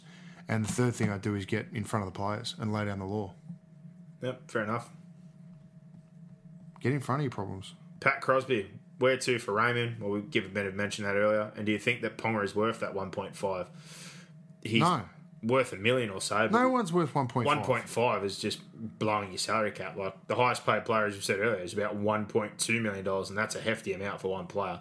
But the ceiling... 1.5 is what? About 17% of the cap. Well, we'll put it to you this way. That's saying you are the 16% of the undoubted number one most important player in the whole game if you're getting paid $300,000. Well, give him fucking 1.5. They'll have no one to play with. Well, and then he'll be bitching and moaning, well, I want to go to a winning team. So, I anyway. think he's $1 million player, but 1.5 I think would just blow your salary cap out of proportion there. You're costing yourself one or two other players, so I wouldn't be paying that much. Mike Winkley says, lads, over here in New Zealand at the moment, there has been a 3-part documentary, Keeping the Faith for the Warriors. Wondering if you have access to it. Yeah, that we was do. last year, wasn't it? No, it's just come on now. Oh, it's another new one, is it? 20 years at the Warriors. Yeah, we do. I've taped it. What was the one last year they did in the preseason? I thought that was called Keeping the Faith. Was that something else? That's the one. Don't you fucking put your foot on the ball. Put your foot on the fucking ball, boy. That's I'll right. kick you in the ass. It was a pre-season with the Warriors, that one. Yeah. All right. Well, I haven't seen that, but I saw a tagline for the It's other on day. Fox League at the moment. I need to record it. Cheers for that, Mike. Fat Sportsman says, what about Brock getting a shout-out on Triple M from MG on Sunday? # celebrity. Yeah, well, MG was supposed to come to Lila's first, but he got the late call-up because Ryan Girdler called in sick on the radio. So Well, he missed out on a good time. He did miss out on a good time, so he should have been here drinking Skinners with us watching the footy, but he had to go into work, and we understand that. But yeah, he gave Lila a nice shout-out, and James Super made a joke, so something about Dorothy the dinosaur. Yeah, send it something over. Maroon made the best one. They should send over the traffic patrol, whatever they call it, like the road squad. The rock patrol to bring some cold cans of Coke to celebrate. Could have bought some fucking cold super dry. Scoot armies. Luke Sullivan, match officials said to be making poor decisions a lot more regularly in times. Is there a reason for it? Lack of training, lack of confidence, worry about criticism? Do you think it'll get to a point one day where there is just no one who wants to be an official, or will it be officiated by technology? Well, please not be officiated by fucking technology. Nah, technology's causing a lot of the dramas. There's too many grey areas, mate. There's too many voices. I think they're worried about criticism, the lack of confidence. It's definitely not a lack of training. They do a shitload of training, but I think they just need to be left to their own devices and to referee the game naturally. And we've said it before many times, the voice in their head, that earpiece needs to go. You shouldn't have someone giving them indicators, numbers, targets during a game. Go with the flow, see the game how you're seeing it from your own perspective and referee it. Be confident in your decisions. Fair. Too much technology, too much feedback. Massive issue in the game. Scotty White, if you're in control of the Dogs and the financial situation is sorted, who would you sign to rebuild the club? Being realistic and money savvy. And he says, with Steve Price now appointed as the general manager, what changes can you see in the immediate future? Well, I don't know. As far as the talk that they were going for both the Trebojeviches, like, that's all well and good, but this goes back to similar talk to, I think, with the Ponga thing. To get the Trebojeviches out of Manly on market value, what do you honestly think it's going to take to get them out of there? They're going to have to break the bank and ruin their salary cap again, I think, to get both of them. If you're saying that Manly are going to pay $1.1 or $1 million for Tom, and then possibly $900 to $1 million again, with maybe a discount somehow with third parties to bring both of them down to $2 million on your salary cap, what do you think it's going to take to get two local juniors who are always in the area at their local footy club, live and breathe and die for Manly to go to the Bulldogs? I think it's going to cost you a couple extra $100,000 per. So with all that talk, I don't see how they plan on doing that. No, me either. But as far as players that are out there right now, there's already been talk about Raymond. Raymond's a quality player they could definitely do with if he's at the right price and he's actually happy. Baz said, mate, he might be back Cronulla. Yep. Happy He wants to Coruscant. go back there, mate, because he feels as though he left and he's not getting paid what he's worth, okay? Well, don't sign 2 games into a season before you've played bloody first I game, agree, mate. But, He panicked. yeah. I have to look at off-contract things, mate, but I think it's not until the back end of next year, but they're going to be looking for a big scalp. There's no doubt about it. But they need to, I think, more importantly, identify what they've got at the moment and what's working well. So I think they'd be happy with Corey Harawira and Ira. The way Dallin's playing at the moment, you'd think they'd be happy to keep a hold of him if he keeps playing the way he is. Hopewade has been okay. Josh Jackson's been the fabric of the club for a long period of time. Napa this year, they kind of swapped him out for Woods for a little bit less money. I think hooker's definitely a situation they need to sort out. They're looking at Appy Coruscant at the moment. They've had a nibble at plenty of hookers, to be honest, by the sounds of it. They're lacking in a lot of areas. Just a little update. It looks like Sam Burgess has a massive chance of getting a downgrade. Wow. So there you He's go. arguing points from Matt Lodge and previous tackles from Jared Rio-Hargreaves, who Jared. are saying that they were both with more force than Sam's on Matt Moylan on the weekend. So it'll be interesting whether they allow the use of precedents, considering that only a few weeks ago they said that no prior that's examples what were I going thought. to be used. So, No prior example. How do you give a prior example? but it now becomes a court of law essentially. So, Oh, well, we'll see how that plays out. Daniel Anthony Taylor, what do you make of Gould's comments about saying he only kept 3 Love times? Well, we said it bloody a couple of weeks ago, plus maybe 1 or 2 others. Paul Girios, thoughts on McGregor saying he's never been in this position before? Well, they've never been sitting second last while he's been there. They've been in the 8 and he's stating the obvious. had some crumbles at the back end of the year, but yeah, he's stating the obvious, like Brock saying, that they definitely haven't been in this position before. Thank you, Paul. But I think, yeah. Thank you. Cheers, McGregor, for that update. Thank you, Paul. They need to- He needs to just go back to less is more, Paul. Say less at the moment. Adam Ingari says, what can the Rabbits do to get them back in the form they had before Origin? Like I said, to get the bloody forward pack on the field, number one, would help. Get a roll on and unlock those key players on your side. Brad Scott says, your thoughts on the referees coaching players out on the field, like how to pack a scrum, feed it, tackle with the foot, etc. They should zip it and just penalise them. They are professionals. Yeah, well, You won't get an argument out of we won't us. get an argument for that. No doubt about it. No doubt about it at all. Ryan Stewart, g'day boys. Do you both buy into the rebuilding phase that most clubs seem to throw around these days, or is it just a nice way of saying the club / previous staff have made some blues with recruitment and now we have to eat a shit sandwich? The Storm seem to be the best at constantly adjusting their roster, so there is no rebuilding phase. Cheers for the top work on the podcast. Well, the one big consistent thing, I guess, with the Storm, Ryan, is the coach and the staff. They may roll assistants and that over, but the core group's been there for a long time, and Craig Bellamy's been in control the whole time with Panisi, so they're planning long term because obviously they are in there for the long haul, and they've constantly rolled players over or identified players and other bits and pieces and make moves to constantly make sure that top 30 is good. And even mid-year this year, we did a podcast and I was saying to you that they made 3 or 4 late moves. They got Max King from you guys, who's another middle, similar kind of role to what a couple of guys are doing there now off the bench, your Christian Welch's, etc. Right centre.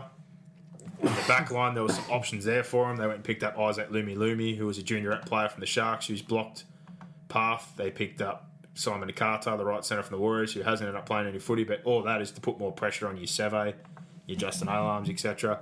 They just do a really, really good job. And as far as juniors and identifying talent, they scour everywhere. They scour junior games, they scour New Zealand, Queensland in particular, and they find these kids, they get them into their system like a Karen Munster, who somehow didn't get picked up by the Broncos or somebody else and was playing up there in Q Cup, and they coach them up. Yeah. And more importantly, the character test. So a rebuilding phase is a real thing, I guess, depending if you've had massive turnover, older blokes you've had there for a bit of time, or just a salary cap situation where a few guys had to get paid overs and you've kind of left yourself in a bit of a hole. But for the most part, kind of what you're putting it down to, I think is true.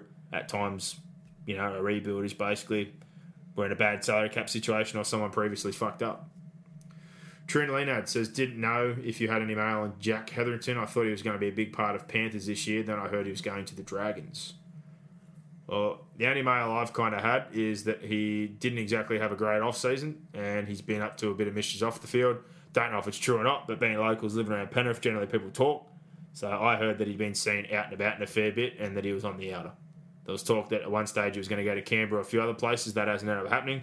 He's a hell of a player from what I saw last year. He needed to reel his discipline back in. But yeah, the off-field stuff, that's just what I've heard because we are Penrith locals. But whether that's true or not, I don't know. But he hasn't been on the field, so could be the case. Still a young man with a future if that is the case for time to turn it around. James Keenan, what do you lads think about Trent Barrett giving himself a rap about how Manly are playing? I'm not sure why he's saying anything. I think he's trying to get himself a gig. He's just finished up all the Manly stuff, the way Buzz kind of said it. That he just finished up. He gave back It was his phone. Buzz's story, wasn't it? Gave back his car, and I rang him just to see now that it's all over what he thought, mate. And he said, I'm really happy for Manly, mate, because I recruited some of these guys. I signed Moses Sully. I got Curtis Searle in our New South Wales Cup and Adam Fanua Blake. It's one thing to recruit players. We spoke about this before. It's another thing to coach them. He came 13th last year.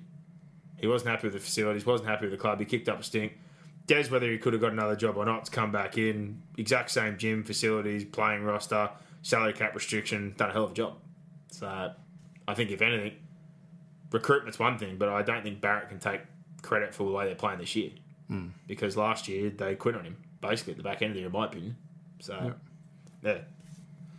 Take credit for recruiting players like Moses Sula got fired from 2 clubs. You're basically doing what all clubs do. You're taking a role on the talent and hoping that he'll finally click. Adam Fanua-Blake got fired from the Dragons, had off-field dramas. So, again, he's playing good football now, but he was fired from a club in an easy pickup. Curtis Sheeran was playing New South Wales Cup. That one I'll give you a rap for. That's a quality pickup because he's going to turn himself around. But again, he played okay last year. He's playing even better under Des. Joel Thompson was one of his moves. I'll give him credit for that one. That was okay. But overall, at the end of the day, like I said, you can buy the players. Who's coaching? And I think also he's probably failed to leave out the fact that the Fultons had a big part to do with all the recruitment while Trent Barrett was there. I don't think he was wholly and solely wheeling and dealing in his first NRL gig. So I think he's looking for a job. That's just my opinion. Gary Schroeder, do you think Stephen Kearney is the right man to bring the Warriors their first premiership? No. Probably not, but at the moment, as far as who's going to coach him or who they would replace him with, I don't know. But the same old adage gets used all the time. They need a couple more Australian guys on their side. It's things similar to what we said before, though. It's getting players to want to go over there that are willing to leave their family, friends, home base, etc.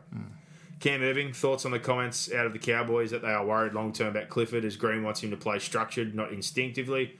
Surely Green needs to be punted before a full rebuild of the lineup is required. Talent already let go because he wants to use experienced players. Brandon Smith, Callum Ponga, kick out. The drums are beating.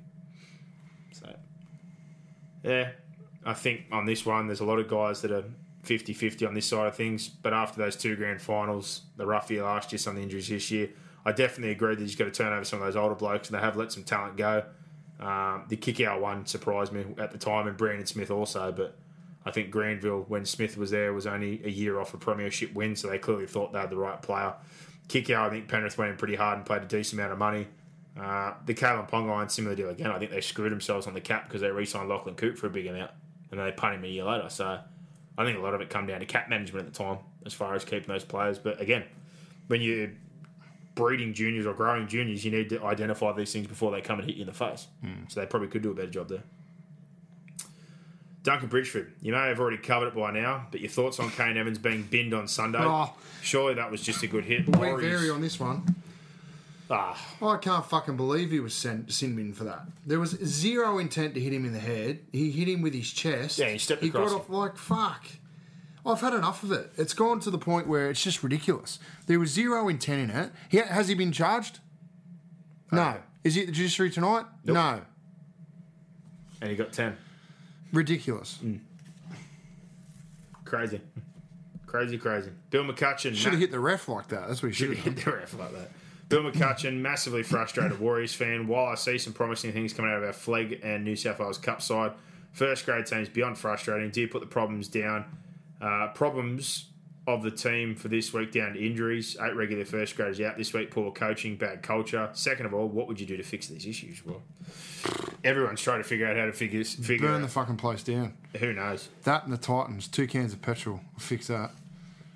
The only 2 people have got them to grand finals, and then again the year after they've generally gone down the Titans.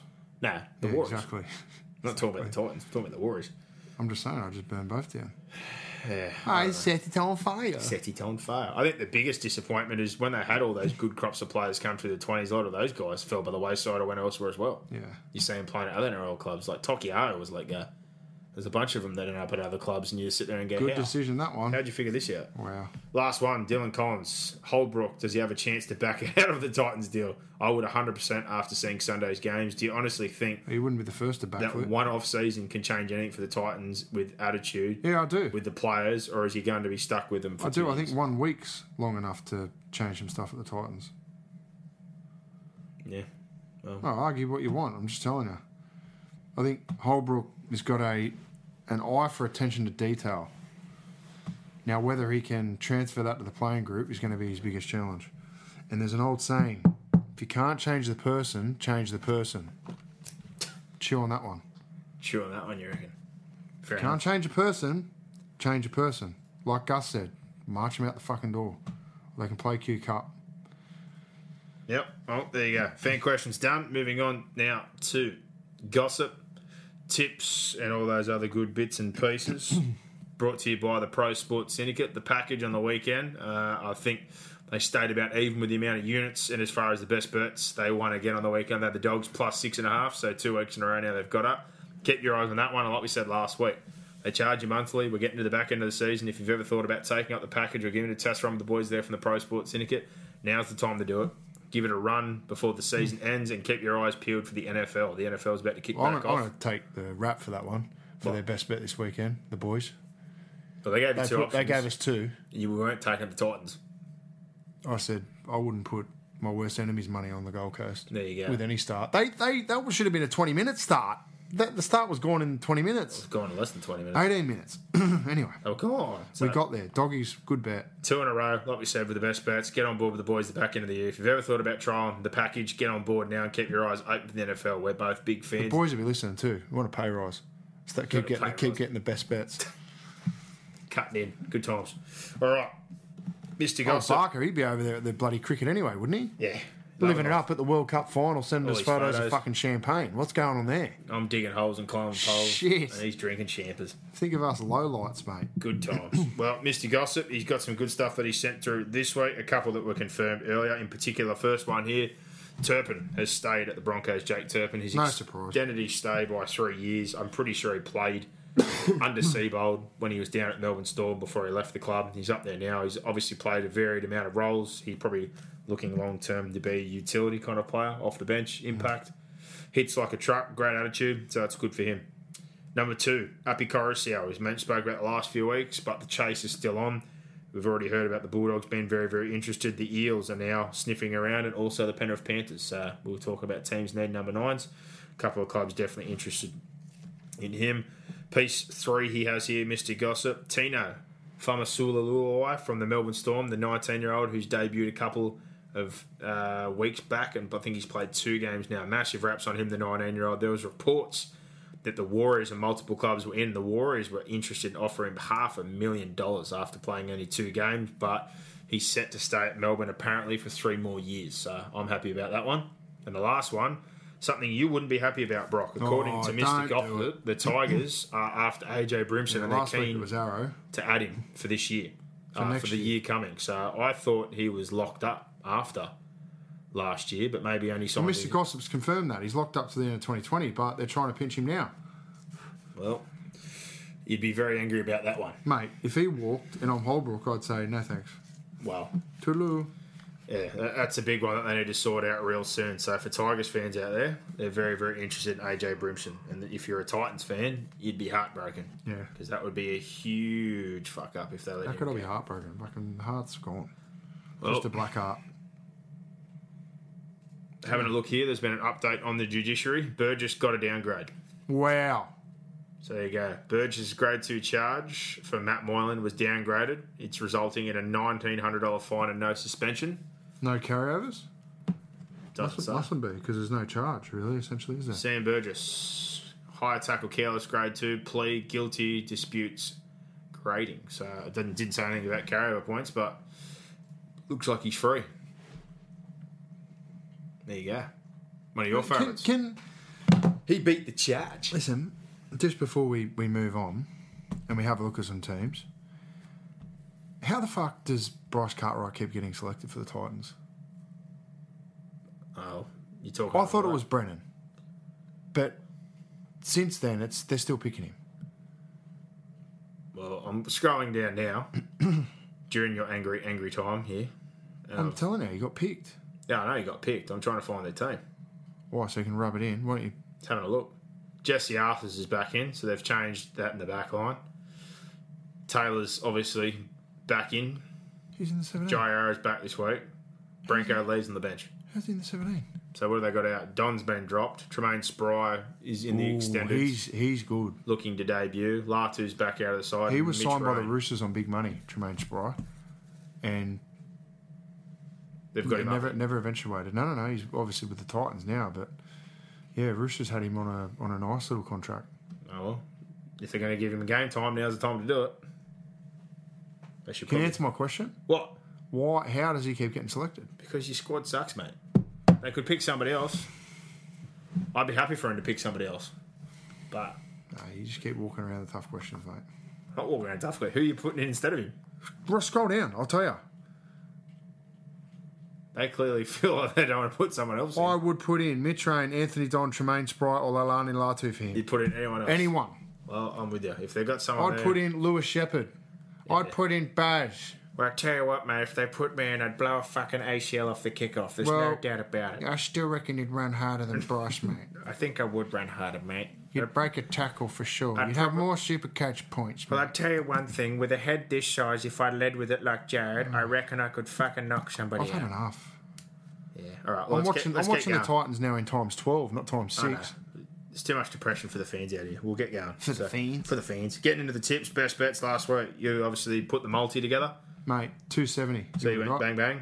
I had Sharks 1-12. That one didn't eventuate. They blew it out to 13+. And I told the fans last week, I'm warming up, get on. And then I had the Eels and the Outsiders. They ended up getting up to $2. So I was confident about that one. They did ugly, but they got it done. So it was a nice week. You would have got 3 from 4 last week if you got on board. But looking at the tips for this week, I got 7, you got 7. Well, it wasn't 3 from 4. I just had the multi. So I would have gone It doesn't down. matter. You still picked 2. So I just put it together and said that was 2 bets. But you got 7. I got 7. Gossip got 5. So we're both on 93. He's on 90. First game is the Queensland Derby. It's the Cowboys versus the Broncos for the Cowboys. The only change is Murray Tuolagi's been dropped. Callum Osby's in. For the Broncos, Matt Gillette is expected to return, but he's not been named. His absence offset with Pungai Jr. coming back. Alex Glenn goes to the back row. He goes to centre. Coates is out of the side. Offahengawi is into the side with Flegler off the bench. Brock, what do you reckon? The Cowboys usually get up for this one, but you know the thing that's pissed me off? I keep tipping the Cowboys all year and they just keep screwing me. No idea. They've screwed me. Brisbane, because I think there's still a chance. I'm tipping for the same reason, but I bet you the Cowboys just screw us this week. Gossip tip? Cowboys? No, he tipped the Broncos. Okay. They'll probably screw us this week, though. But I looked at it the other day. They will. Fans, get on the Cowboys because I've got off them. There's teams you stick with for the year, or you keep looking at going, they'll turn it around. No more for them. I've done it for the Cowboys, and they've burned me too many times. So I'm off. Clean sweep with the Pro Sports Syndicate. They are outsiders at home. $2.02 for the Cowboys, $1.80 for the Broncos, -1.5. Is the line 1-12, 3.15 Cows, 2.80 Broncos, 13+, 5.25 Cows, $4 for the Broncos. Warriors versus Manly. Wow. This one could be absolutely anything if they play like they did last week. But for the Warriors side of things, Nick Aruma's out with that ankle injury. Chanel T to the Harris goes into the starting side. Carl Lawton, he's out. Adam Kieran's been named on the bench for his 5th game of the season. Liggy Sow is the other new name on the fence. And Josh Curran is dropped to the reserves. For Manly, no surprise, no changes to their team. Easy one. Manly. The way they're playing, and I've said this last year, and it keeps happening, they've got a great record against the Warriors in New Zealand. I don't know why, but they do. With the Pro Sports Syndicate, they are the favourites. Manly, $1.40, $2.95 for the Warriors, -6.5 the line, 1-12 Manly, $2.94 for the Warriors, 13+ for Manly's $2.65, $7 for the Warriors. Panther Sharks in the Riff, Friday night football. Are we going? Good times, possibly. Well, I'm going. Very, very possibly. The Panthers, they've got Kikau back from his suspension. Frank Winterstein drops out of the side. Luai, as we said, Egan, a couple of guys are out. But they've got Spencer Lanu debuting on the bench. And as far as the halves are concerned, now that Maloney has been scratched, we'll have to wait and see whether they push Katoa into start and put somebody else on the bench. But in their reserves there's got Matt Burton. They could put in for dispensation to call up Dean Bloor late, but the fact they don't have him in the 21 probably says that they're more leaning towards Matt Burton. Stephen Crichton is there as well. Doesn't Stephen Crichton play like fullback, 6, bit of everything? No, outside back. Jed Cartwright's played some 6 and centre in the lower grades. I don't know if that would be the option they go for, but doubt it. Looking at all the way they're going there, it'd be more likely, I think, they'd pick Jed on the bench and maybe push Katoa in to start in the halves, but who bloody knows? So, bit short on depth as far as the halves are concerned this week. For the Sharks, Josh Dugan goes to fullback with Matt Moylan out with his concussions. Sasai Feki. So how does that work? Well, last week they said he got hit and that the bunker was down, or they look at it. Yeah, and then it wasn't until 15 minutes later. There's no mandatory stand down for concussion. Well, clearly he's got symptoms after the fact, but he passed his test on the weekend, and now after the fact he's not feeling good. So, yeah. Strange on that one. He Matt stayed on Moylan. the field for 10 or so minutes after. Yeah, then he passed and come back on. But Dugan moves to fullback for him. Fecky's back on the wing. Morris pushes to the centres. Other than that, no changes. The fact that Maloney's out, the way they played last week, and the fact that the Sharks have a bit of the wood on them, I'll stick with the Sharks. Sharks. And it's a clean sweep. Mr. Gossip as well with the Pro Sports Syndicate, $1.57 are the Sharks, $2.40. The Panthers, -4.5 the line, 1-12 for the Sharks, $2.85, $3.70 for the Panthers, 13 plus $3 for the Sharks, $6.25 for for the Panthers. Dragons versus the Titans. For the Dragons this week, James Graham goes to lock. Lock to prop. Blake Laurie has been left out of the side. Pat Kafusi gets a shot in the starting side in the back row, and Jackson Ford has been named to make his debut off the bench. So has he been dropped, Laurie? I think he's been punted, but looks like he's in the reserves wearing 20. He was pretty poor last week. So he's out of the side. Jackson Ford, as I said before, he was the captain of their 20 side, player of the year. Played some cup last year, a year young. Was pretty solid, but needed to put some size on. I think he scored 4 tries last week, so... A lot of people were calling for Lachlan Tim to debut. Looking at this year, Lachlan Tim's not even in the 21, so clearly that's not happening. Again, I can't answer the question for the fans out there, but it's all the fans? Stuff behind the scenes you don't see, we don't know about. So unless there's something else going that no one knows about, or they're not a big fan, or they know he's moving on that it's not bothering, I don't know. But he's not in their 21. But a lot of people, there's been articles from a lot of people this week blowing up that he's not playing. The Titans, Jai Arrow, he's back. He makes a welcome return. Whitbread moves to prop. Stockwell's not named. Jesse Arthurs comes on the wing for Anthony Don, who's in the reserves, and AJ Bruceson comes back in for injured Michael Gordon. If the Dragons can't win this one, they should bang their head on the table. I'm going to tip the Titans. Wow. Well, Mr. Gossip, he's sticking with the Dragons as well. They are the favourites with the Pro Sports Syndicate, $1.31, $3.45. For the Titans, -8.5 is a line. 1 to 12 for the Dragons, $3.475 for the Titans. 13 plus for the Dragons, $2.25. $8 for the Titans. Eels, Newcastle. Bit of a revenge game here possibly for what happened earlier in the year. But I don't know. It's at Bank West. That's dangerous. But Newcastle need to bounce back. For the Eels, Brad Arthur, no changes to his team. As far as the Knights are concerned, Nathan Brown, he's given last week's team a shot at redemption. Danny Levi, though, is in the reserves. Who's at 9? Watson. Watson's still there. I think, because it's at Bank West, I'm going to go with the Eels. Eels.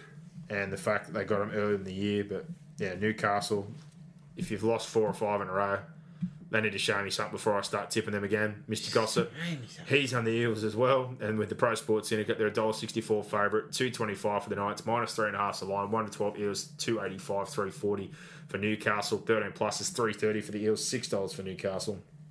Dogs Tigers, another one that's got some interest. The Dogs starting to play some good football and give some teams some trouble on the way into the finals. And the Tigers lost to them early in the year in a game that we said could come back to cost them. So this is definitely a game for them. I'm sure they'll be looking for some revenge. For the Bulldogs, Adam Elliott, he's out of the side with a finger injury. Chris Smith comes in. Raymond Faitala-Mariner comes onto the bench for him. For the Tigers, there is no changes to their side this week.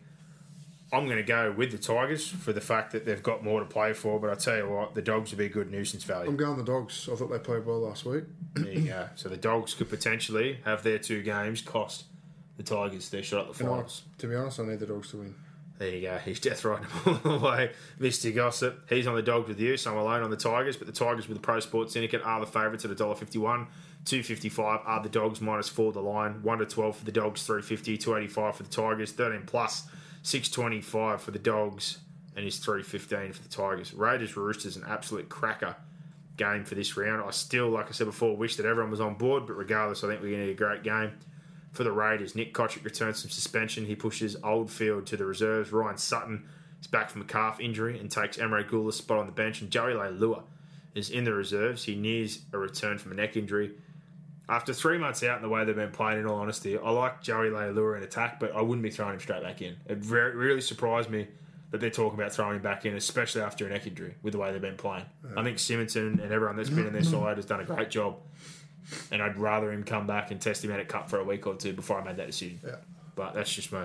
For the Roosters, Jared Hargraves is the only one to return this week. Tedavano goes back to the bench and Lindsay Collins is out of the side. Still without Friend, Tokiaho and Cordner, and Ryan Hall is still going to be missing for a few weeks with the knee issue that he had. So I'm going to go the Raiders. Same. They're at home. There's a few of those guys to that. I think the Roosters have given plenty of trouble, but they also got close to the Roosters in that game early in the year. They're not going to get it any better. I'm telling you, from my time living there... It's going to be 1 degree, though, I reckon. Yeah, it's 2 p.m. in the afternoon. This is the scariest time to go play Canberra in Canberra. Sunday arvo, in the daylight. I just think the Roosters got some fake form at the moment. I think they'll get a big crowd in. If this is not a sellout or close to it, Bruce, I'll be very surprised. It'll be sellout. Or GIO Stadium, whatever they call it now. Fake form. But... Roosters, I think they're later in the year. This could potentially be the grand final. But I like the Raiders at home. Well, I think, with those couple of players in And their they're form missing a couple, recently, they'll be looking for a statement win. They've played all these teams up top in front of them. They had a close result with all of them, but they didn't pick any of them off. And Manly got them as well. They'll be looking to take a big scalp. And this is a great opportunity in the back of the form they're in and going home. So we're both on the Raiders. Mr. Gossip, he's sticking with the Roosters to get the job done. With the Pro Sports Syndicate, the Roosters are still the favourites at $1.80. 202 for the Raiders, -1 the line. 1 to 12 for the Raiders, $3.15. 280 for the Roosters. 13 plus for the Roosters, $4. 5.25 for the Raiders. In the last game of the round, Souths versus the Storm, Central Coast Stadium. Sammy Burgess, free to play. So he's in the lineup there, and he stuck solid Wayne Bennett with that 17. So looking at things there, you got Totola, Tommy Burgess, Sam Burgess, Murray, etc. So their forward pack's close. Liam Knight's back on the bench, Lowe, Turner. Yeah, I look at the bench and, like, to be honest, I thought Dean Britt was doing a pretty good job when he was in. I thought Jaden Sewell's injections were pretty good. So looking at a guy like a Kyle Turner or Mark Nichols, like, they're all solid players, but I think you might get a little bit more off your bench with a Britt or a Sewer. I don't know if you'd agree or not, but I think they need a bit more leg speed or impact off the bench. Liam Knight certainly brings a point of difference. Not going to help him. Melbourne. Low play at Origin, but yeah, on the Melbourne side of things, Christian Welch is the only change. He suffered that ACL. Tui Kamika comes into the 17, but look at the extended reserves. Max King in 19. Tino Fasamululuai is in number 20. I think one of those two guys over the next few weeks will be competing with Kamika to try and take that bench spot, but I'm going to go with the Storm. Storm. Souths need to show a bit of form or a bit of want or need. This is the game last year, I think, when they had a bit of a flat patch where they bounced back and they gave it to Melbourne close to the finals, but Melbourne ended up getting them week 1 down at Amy Park. But we'll see what we get this week. Mr. Gossip, he's in the Storm as well with the Pro Sports Syndicate, $1.48 favourite are the Storm, $2.62 for the Rabbits, -4.5. The line, 1 to 12 Storm, $2.85, $3.70 for South, 13 plus for the Storm, $3, $6.25 for Souths. Brock, bets, what do you like? I've got one straight away. All right. Manly are going to win, and Tommy Turbo is going to score. And I already looked the price up. It was $2 multiplied by the odds, which have now shortened. I had $2.80 at the time, so it's going to get shorter. But I think they're going to bloodbath them. So I think Tommy will definitely score. Warriors win, $2.80. So try win combo is my first one. I've got one for you. Friday double. Manly into Cronulla head to head. $2.17 that pays. So Manly and Sharks multi. Yep. How much? $2.17. $2.17. I like that multi. And Titans with the start, 8.5. $1.90. Titans 8.5. You reckon? Dragons bad. Well, I reckon. And we're coming out of the Roosters game. So. Well, I'm going to go another try scorer. Because this is generally what I do most weeks on my own. But the try scorer market's generally not up. What's 220 times $1.57?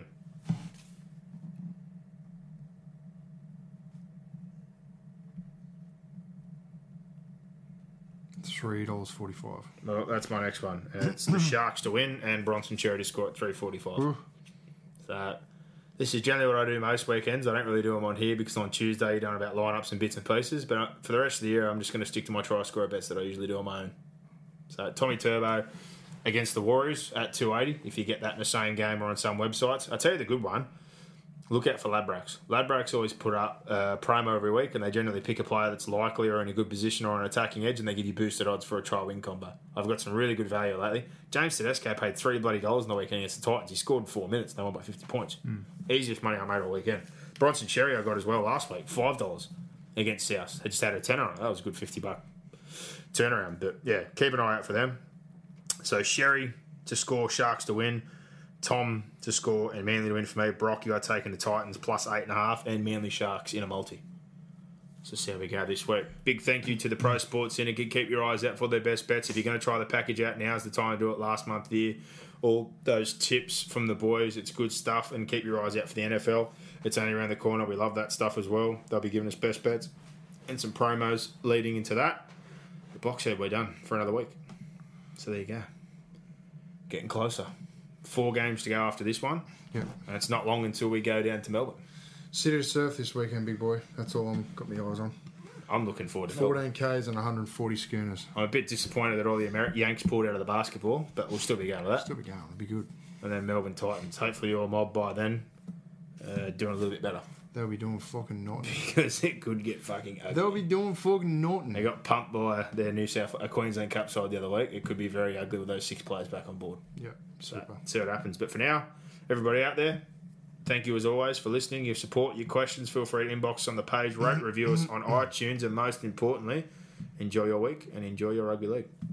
Bring it on. Give us more. Give us more. Where are you going? What's going on here? Is that it? Is that it?